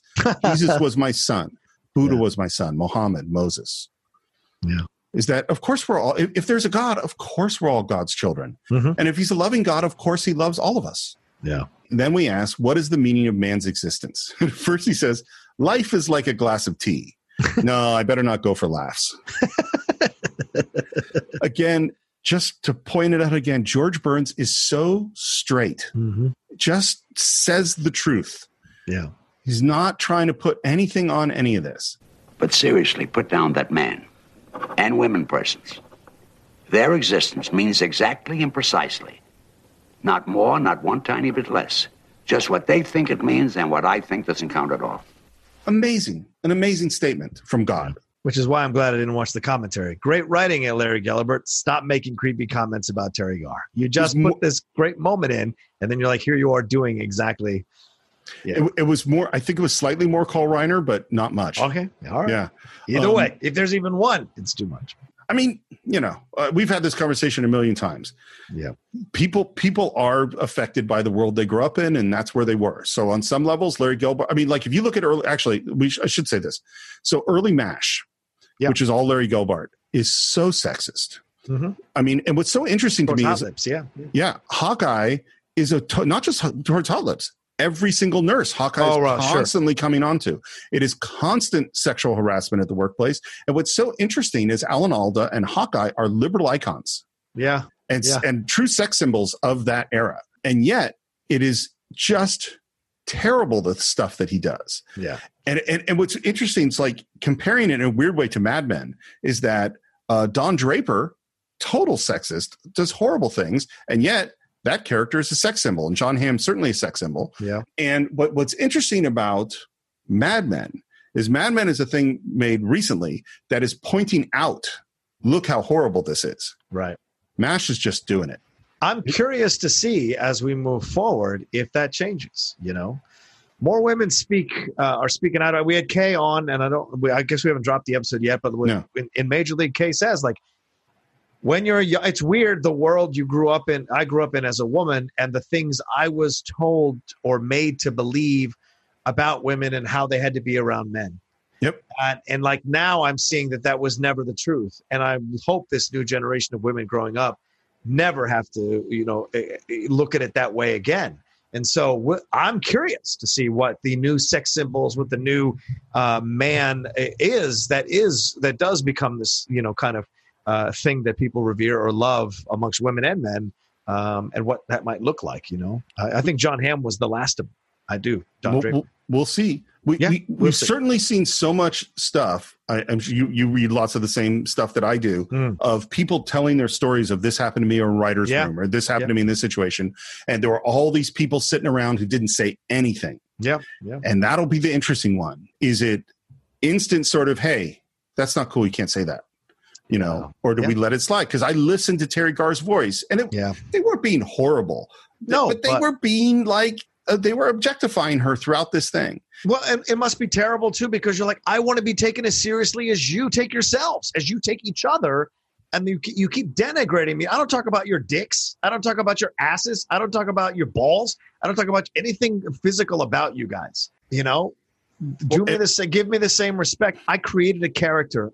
I spoke your words truthfully through a whole film to help the film do well and be accepted as a good film. So do me the favor of respecting me as an artist and not ogling me as a woman.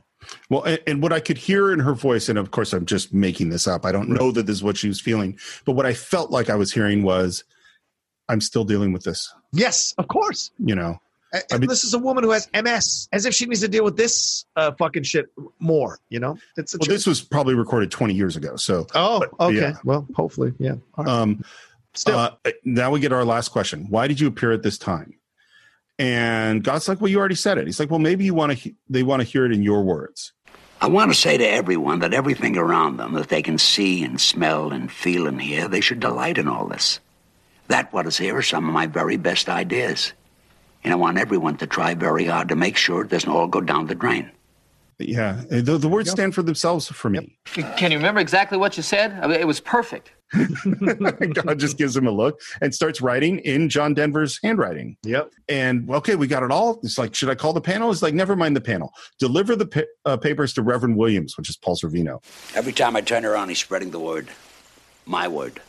Only my words you ran out of years ago. I'll tell you the truth. The reason I put everybody here naked, I wasn't trying to be cute. I just didn't want to create clothes. With clothes, there's right away pockets. With pockets, you got to put something in them, right? Materialism. Yeah, just a straight dig at materialism, and particularly materialism within religion. And he says, you take these answers and give them to Reverend Big Mouth, and you say that God says he's a phony. And also tell him if he wants to get rich, fine. Tell him to sell earth shoes. But personally tell him I'd like him to shut up. I like when he said that. But personally tell him I'd like him to shut up. Straight up. We're at the Shrine Auditorium. The Shrine holds like 4,000 or 5,000 people. They had 200 extras. This is a $2.2 million movie. They don't have much money. And they just move the extras around, for every shot. As we heard, like when we did Hoosiers, when we did all sorts of movies, that's Rocky. what you got to do. Yeah. His speech is mostly, as I said, created by him. It's really funny. I will play a little bit of it. Love. Let's talk about love. What is it? You can love your brother, can't you? You can love your wife or your husband. You can love your new dress. You can love my new car. And he gets the crowd going, and then he gets to this word. He says, what I am talking about is the kind of love that calls for a sacrifice. Are you willing to make a sacrifice to show God how much you love him? Yes! And then the collection plates go around. Yeah. And the money starts pouring out. And this is, it's still going on. I do not understand it. Like the idea that you give a ton of money to prove that you love God to a person who's going to fly around in a plane, in a private jet, and drive a Rolls Royce. That is crazy to me. Yep. Yeah. Well, we're a capitalist society. We equate worth with materialism. That's the shame. Yeah. I get. We do. No, you're right. No, you're right. I just don't get the connection between I'm going to give my money to this other person, not to do good, although maybe they do some. I'm sure some of them do some good at some point. Yeah. But so they can get rich. Right. Right. But they make it sound like you're giving money to God. God doesn't need the money. Right. Yeah. And he asked people to come up, and we see people coming up with crutches and people coming up to shake his hand. And that's when Jerry comes up, who's watched this whole thing in distress. Yeah. And he comes up, and Paul Sorvino sees him and says, one moment. Would you repeat what you just said to me? God sent me to you. God sent him to me. And he hands over the answers, which, by the way, we never see those answers again. Yeah. And I really want all that panel to read the answers, that he gave to all these questions in Aramaic. But that never comes up again, which is kind of a bummer. Yes, he's unhappy that you're getting rich this way, and that he'd like you to stop pretending that you're spreading his word. And Jerry tries to take the mic. And as soon as Reverend Williams realizes what he's doing, he's trying to get rid of him and get the mic back. And you see the panic in his face. Yeah. And I think this struggle is really, really well done. Yeah, I agree. He's like frantic. He becomes frantic. Well, that's what he said. You're afraid. This poor boy is ill. Get him out of here. And they struggle. It's a scary, scary moment. And then we cut to court. Slander, Your Honor. Slander surely cruel and foul. And again, this is sort of like Mr. Smith. This is like Miracle on 34th Street, We're going to meet John Doe, too. Remember, John Doe tries to expose the corruption, and they drag him away and turn him into a crazy person. And we see the judge, who is Bernard Hughes. Again, a fantastic actor. You've seen in all sorts of stuff. And who is the lawyer but Ralph Bellamy? That's right. Another great actor. It's just like the cast is ridiculous how good it is. Oh, and by the way, Ralph Bellamy is also a president of the Screen Actors Guild. So he and William Daniels, and again, we have a movie with two presidents of the Screen Actors Guild. And Ralph said he didn't want to do it. He was retired. He didn't want to act. He didn't want to do the job. And Carl Reiner said, even though 5 years later is Trading Places. It's Trading Places. And Carl Reiner goes to him, you want to know what the pitch was? He says, don't think of it as a job. Think of it as a time where you can sit all afternoon in a trailer with George Burns. And Bellamy goes, all right. Yeah, because, he's been around doing it the same time George Burns was. Yeah. Well, and who wouldn't want to sit in a trailer with drinking martinis and smoking cigars with George Burns? Absolutely. Not only is Willie Williams' organization nonprofit, he personally pays over 6 figures in income tax every year. So that sentence is amazing because he's like going, look, he works for charity. It's a nonprofit. And he, by the way, pays over $100,000 in income tax every year, which means that he's making some ungodly amount of money. Right. And just a little small touches. What does Paul Sorvino do at that moment? He covers up all his gold rings. Yep. And hides them. That's the guilt, the shame. This is why he created Shane. Yeah, this is why he created Shane. A man whom the President of the United States once called God's own quarterback. And now it's Jerry's turn. And the judge says, look, you really should get a lawyer. You shouldn't defend yourself. It's not good. You don't want to be alone for this. And Jerry says, I won't be alone. And Terry Garr's there, and her looks of, oh, my God. It's so interesting, the Close Encounters contrast, because she doesn't believe this. No. But she's standing by him in the courtroom. Yep. She knows this is going to be terrible, but she's going to be here. She loves him. Because she loves him. I just can't believe that God would set me up to get me into all of this trouble. I have to believe that he had a reason, and I have to believe that he'll bail me out. You know what that is? Faith. Faith. Yep. That's faith. Yep. We see Donald Pleasance at the trial. And the absolute being, the all-powerful, all-knowing, all-merciful, infinite spirit, the supreme soul, the King of kings and Lord of lords, the infinite, everlasting, eternal being, last came to you how? As a busboy. And the whole courtroom laughs, including the actor, the extra sitting behind Terry Garr, which is Carl Gottlieb. Yeah, the writer for Jaws, who also appears in The Jerk in 2 years because he's a buddy of Carl Reiner. Do you remember who he plays in The Jerk? No, I've only seen The Jerk once. Not one of my favorites. So what does he play? Iron Balls McGinty. Perfect. So he's just there in the background as an extra. Everyone laughs. Ralph Bellamy rests his case. And this is the last one I'm going to say. What they said as in the commentary track here is that, see how we framed that shot? So we could see your legs. Jeez. Yeah. That's the last one I'm going to say. Okay. It just made me grumpy. And I love Carl Reiner. And I love Larry Gelbart. They're both great, but it just made me grumpy. I would like to call one witness and one witness only.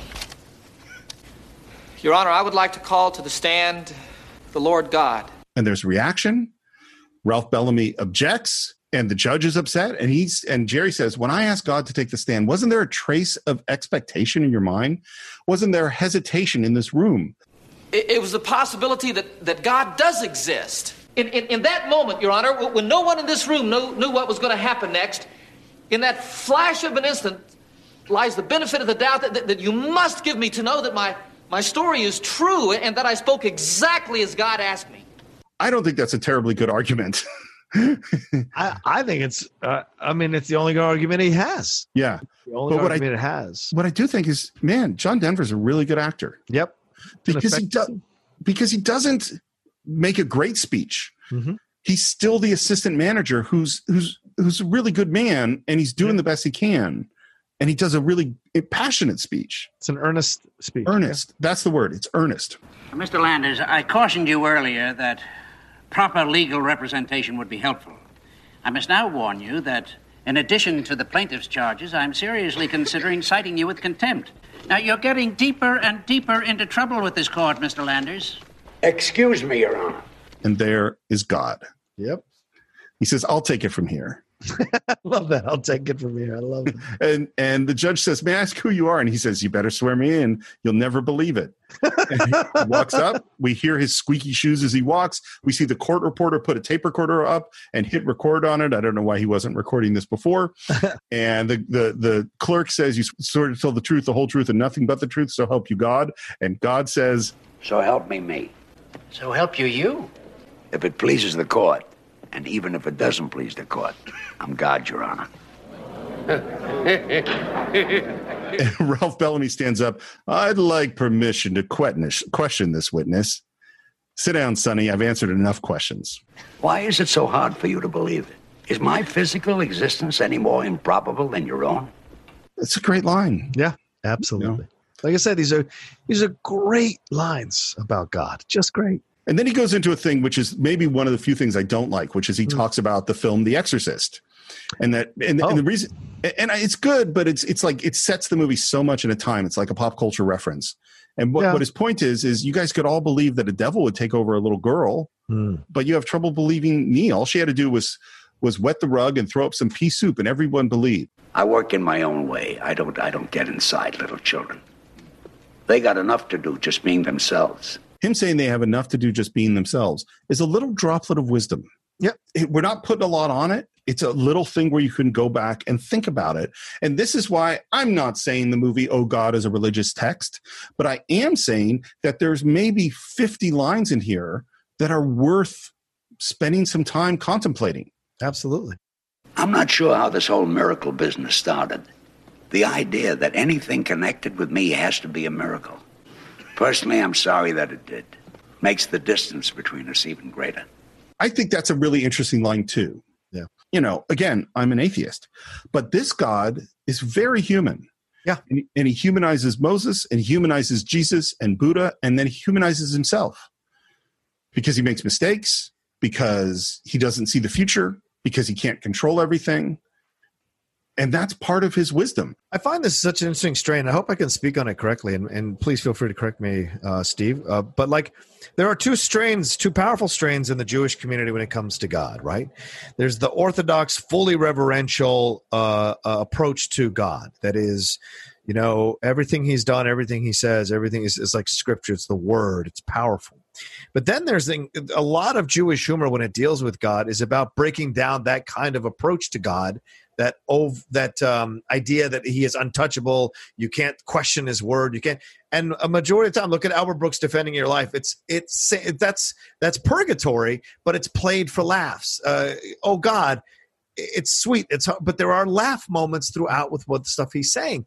This idea that this is the kind of God that is the more God that seems realistic, at least to me, seems more real, more realistic, more truthful, right? The God that's like untouchable, all-knowing, omniscient, and you can't possibly question him. That's not a God that created us. I don't think so. I think the God that created us understands us, can speak to us, has probably made mistakes because he made us in his image. And we've been able to create incredible things in this world. But we've also made mistakes. We've also created weapons that can destroy ourselves or destroy each other. So if we're in his image, then we have to reflect the creator. So the creator is capable of mistakes. He's capable of making jokes. He's capable of admitting those things. He's capable of great things and possibly destructive things. So all around, you know, that feels connected to me.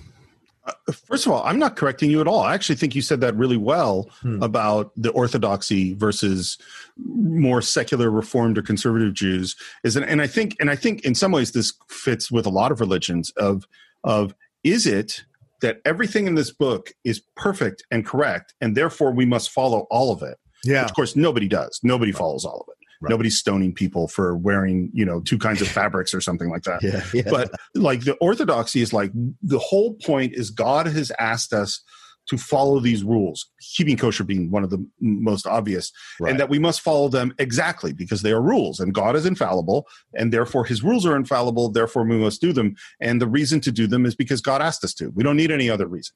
Right.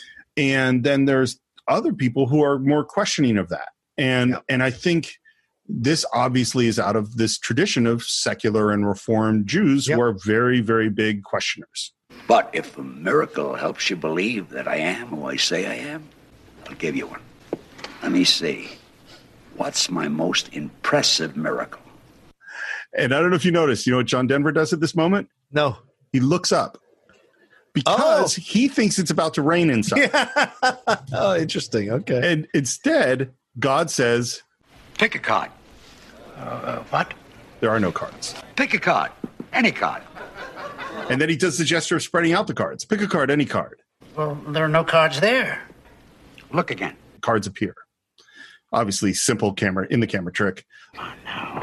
There's nothing miraculous about good sleight of hand. Have you ever seen this one? And the cards disappear. Well, yes. I've seen them make cards appear and disappear. As a matter of fact, I once saw a magician make an elephant disappear. Good. Now I'll show you one that you haven't seen. And he stands up and we hear his shoes squeaking. He says, got to get these shoes fixed. And we hear squeak, squeak, squeak. And God says, watch this, Your Honor. And then he disappears, just gone. And we hear the shoes walking. We see the door, like Batwing door, open and close. Then we see the big door open and close. And everyone turns. And watch Terry Garr in this scene, by the way. Because what you see through the course of this is her loving and supporting her husband, but not believing. And you see the transformation of, I believe. Yeah. And we hear God at the door.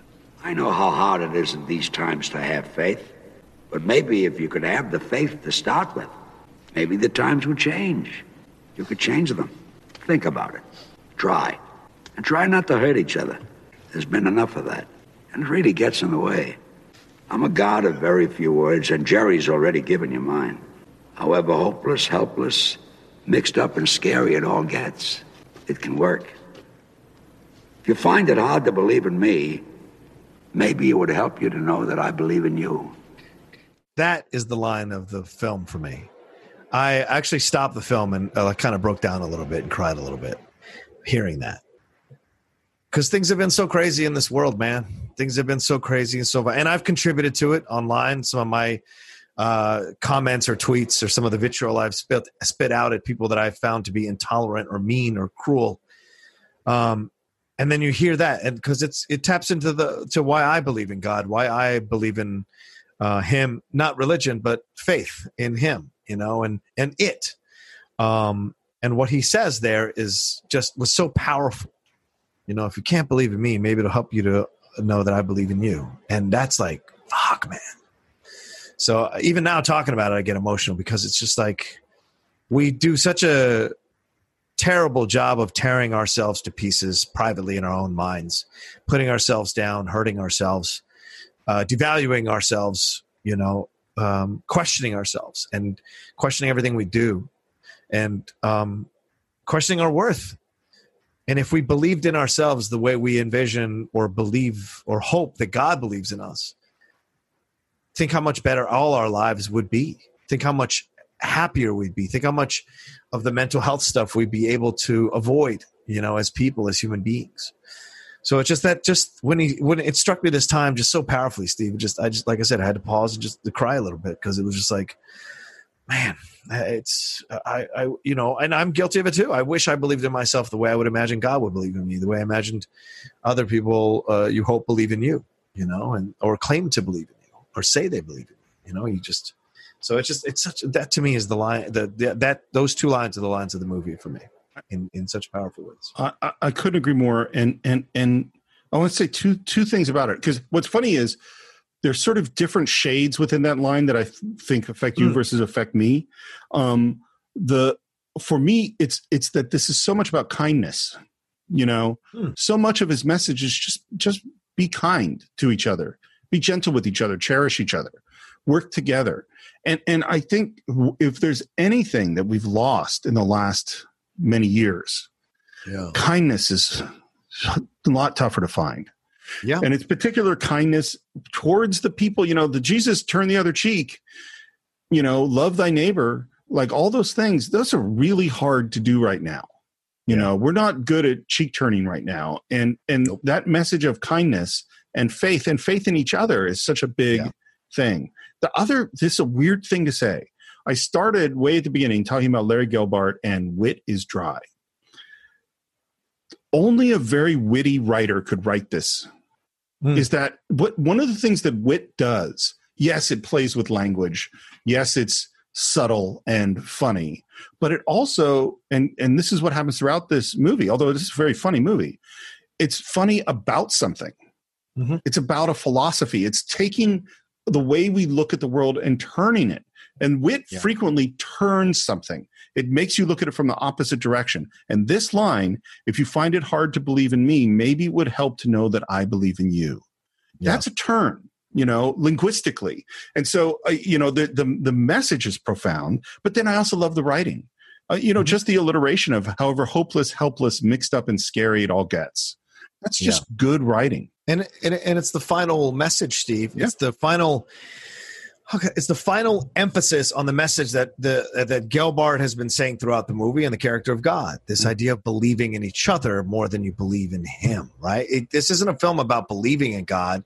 This is a film about believing in each other because He created you and gave you all the tools to create a good world, a loving world, a healthy world, a happy world. It's up to you to do it. And you have to believe in each other and have faith in each other to do it. Not him or not it. And I think we're about to enter into the world of faith now because the court reporter has run up and is saying something to the judge. And we cut to the judge's quarters and we are listening to the audio tape the court reporter did. And we hear everyone's voice except God's. You swear to tell the truth, the whole truth, and nothing but the truth? So help you. Where's...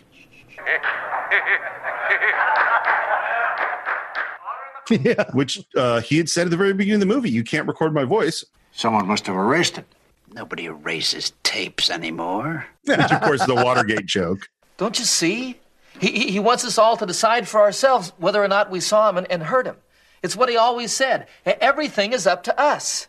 And again, I'll say this is faith. Yeah. Because faith, I don't have to have faith that my microphone is working right now because I can see the little thing moving and I have experience that has told me that when I see these things that it's working. Having faith is something you have to have when you don't have evidence. Yeah. Otherwise, it's not faith. It's just knowing. Right. And that's what this moment is. We have now moved into faith. No. There is no proof whatsoever that God was in that courtroom today. I love Ralph Bellamy. Really good acting. Says, no, none whatsoever. Because he is wavering. Yeah. And then this is so great. Jerry says, we saw him. We heard him. And Terry Garr says, we did. She's on board now. And it's subtle. Yeah. And he says, he made himself and the cards disappear. And Terry repeats, we saw it. And now the judge renders his decision, which is kind of two-part. Part one is that on the basis of what we experienced, I totally understand why Jerry thought he met with God, and so the charge of slander is dismissed. I must also rule that on the basis of the evidence, or rather the lack of it, that as much as we all may think that what we saw here today was real, God did not, in fact, appear here before us. You may, of course, appeal to a higher court. We heard from the highest court. It's so funny because this is so Miracle on 34th Street. Yeah, I thought that too, yeah. Except we don't prove the existence of Santa Claus. Right. Cut to the store, and Jerry's been fired. He heads out, he's driving, and as he drives along, listening to that 70s music, we hear a phone ringing. It's the phone booth. The phone is ringing, and he drives by, and he keeps hearing the ring, and he gets out, gets in the phone booth, answers it, hears God's voice, and says, where are you? God says, turn around, and there he is wearing his safari clothes because he wants to spend some time with animals. We failed, didn't we? What are you talking? We did terrific. I gave a message of encouragement. You passed it along. Now we'll see. Do you think anybody got the message? And God's metaphor is Johnny Appleseed. You drop a few seeds and you move on. The seeds are good, they'll take root. I gave you great seeds, the best. Everybody thinks I'm a nut. Galileo, Pasteur, Einstein, Columbus. You're in good company. What's interesting about that list, none of those are religious figures. Yeah, true. Very true. Very true. Galileo, in particular, was persecuted by the Catholic Church. Yeah, yeah. A little bit of a shot at the Catholicism. Better be going. Aren't you coming back? No. Ever? Whenever comes, we'll see. Even this is sort of gentle. Yeah. And what's so, again, tracking Jerry's character, he's not a religious person when we meet him. He has no faith. He doesn't believe in God. No. And now he says, now and then, couldn't we just talk? I'll tell you what. You talk, I'll listen. I'll listen. Oh, as a heartbreaking exchange. Because it's like, finally Jerry has fully come over to believe in him, and then God has to go. It's heartbreaking. What is you talk, I'll listen? It's bittersweet, I guess. Oh, yeah. totally. What is you talk, I'll listen? Prayer. Right. That's right. prayer. Exactly. He's saying you'll pray and I'll hear it. And he touches Jerry's face, which is really beautiful. It's so sweet. Turns and walks away, and the music builds. Back to Jerry, back to the park. God's gone.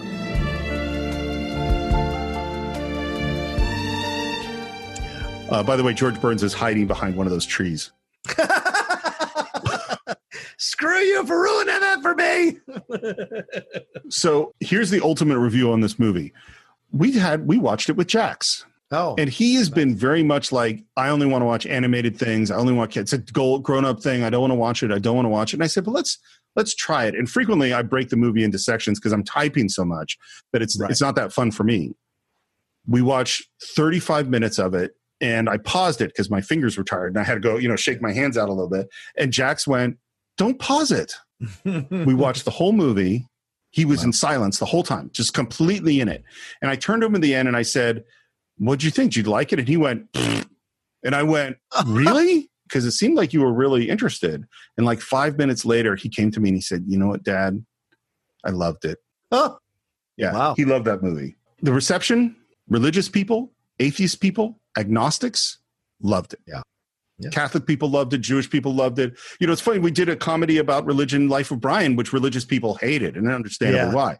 And this one, which says, I'm not any one of these religions, religious people loved it. Yeah. Roger Ebert put it in his top 10 movies of the year, which 1977 is Star Wars and Annie Hall, all sorts of great movies that year. It earned $51 million, which is, from a $2.2 million budget. Pretty good. Gelbart was nominated for Best Adapted Screenplay, didn't win. I found one other thing I wanted to say, and then we can get into final thoughts, which is Carl Reiner just passed away, and Steve Martin wrote a wonderful article in the New York Times about his relationship with Carl Reiner, and basically said that it's not that he learned comedy from Carl Reiner, because he understood comedy, but what he really learned was how to be a person. Yeah. Is that he was such a, if you ever read his book, Born Standing Up, have you read that one? No, I haven't yet. Oh, you'd love it. It's great. It's very short. And the world of him becoming successful and becoming like a rock star level success where he's, filling up stadiums and then completely quitting stand up. It's fascinating. And he was a wreck. He had no life. He had because he just was on the road. He didn't have any relationships. He was just really messed up. And when he starts working on The Jerk, he learned how to exist in the world. He drove to set every day with Carl, and Carl would pick him up in his Honda Civic because there was a gas shortage and he wanted to save gas. And so Steve Martin bought a Honda Civic because that's what Carl Reiner did. Like Carl Reiner had the last place in Los Angeles that delivered real seltzer water to him. And so Steve Martin got that. And he just and he said that Carl Reiner was just so kind and decent, and that's how he learned how to direct. So when Steve Martin became his own director, he was imitating Carl Reiner. Oh wow. And this is the last thing he said in this article, and I'll just read it to you. So, Carl, I raise my glass of seltzer and flip through the Rolodex of words that apply to you: talent, energy, wisdom, humor. But for me, one of your qualities stands out that is not often cited in the legacies of the famous: decency. All along, it was your decency that infused and invigorated your incredible gifts. Damn. That's great. Yeah. Well, and you think we talked about his son, Rob Reiner, is one of those directors that people just love to work with, who was kind and gentle. And so we have Carl and I made some comments about, what they said about Terry Garr, and I'm not ignoring that stuff. But Carl Reiner is one of these people that says you don't have to be a Kubrick or Ridley Scott or James Cameron who terrorize the people that work for you. You can have a really lovely time and make a really lovely movie. Yeah. What are your final thoughts? This is a film, as I said at the beginning, it's surprisingly topical. Universal conversations, universal questions, universal themes, universal explorations of our meaning, the meaning of our existence, our worth in the world, why we were created. All of it is here for you to explore if you want to explore it. And it's delivered in such fantastic detail and very memorable exchanges between George Burns and John Denver that will, if your heart is open to it, if your soul is open to it, if your mind is open to it, that will leave a mark on you and will have you thinking about things and might change you if you've never seen this movie. If some of you are listening to us and you've never seen the movie and you're going to go back and watch it, don't be surprised that after you're done with this movie, you have a bit of a very strong reaction to it emotionally or a strong reaction to it intellectually. And maybe, kind of take a little bit of stock about what's going on in the world and what's going on with you. I would not be surprised. And it's, and aside from all of that, fantastic direction, great actors all throughout.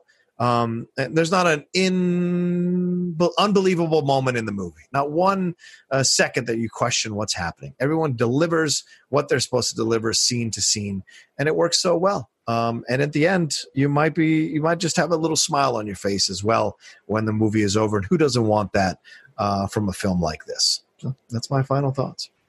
I feel like in a weird way, I've kind of given my final thoughts.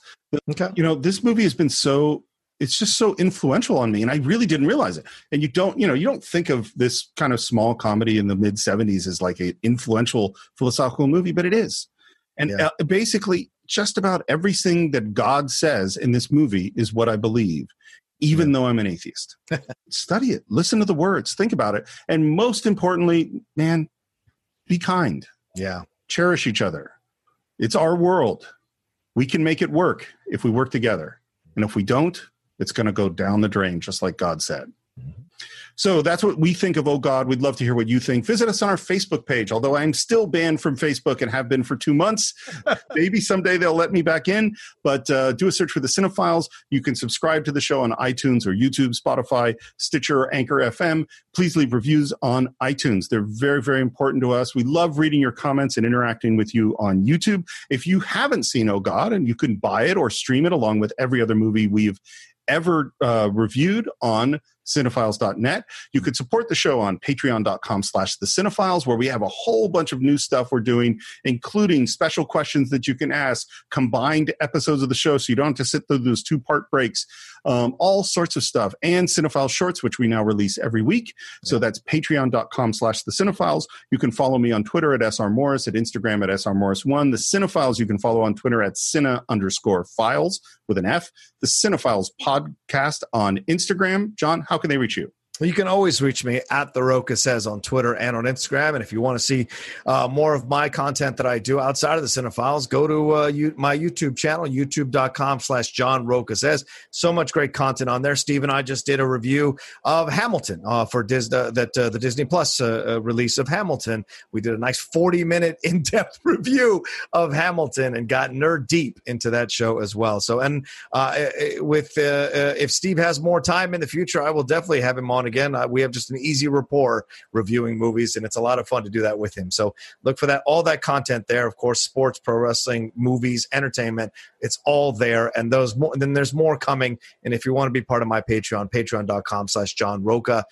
We've got 4 new shows on the Patreon for patrons to enjoy ahead of everybody else. So there you go. That's my plugs for everything. Well, I always love coming on Outlaw Nation, and maybe someday you will teach me the lesson of brevity. We'll ever get there. You and I have never been taught that lesson, that's for sure. So that is it for this week. We will see you next time on The Cinephiles with another great film.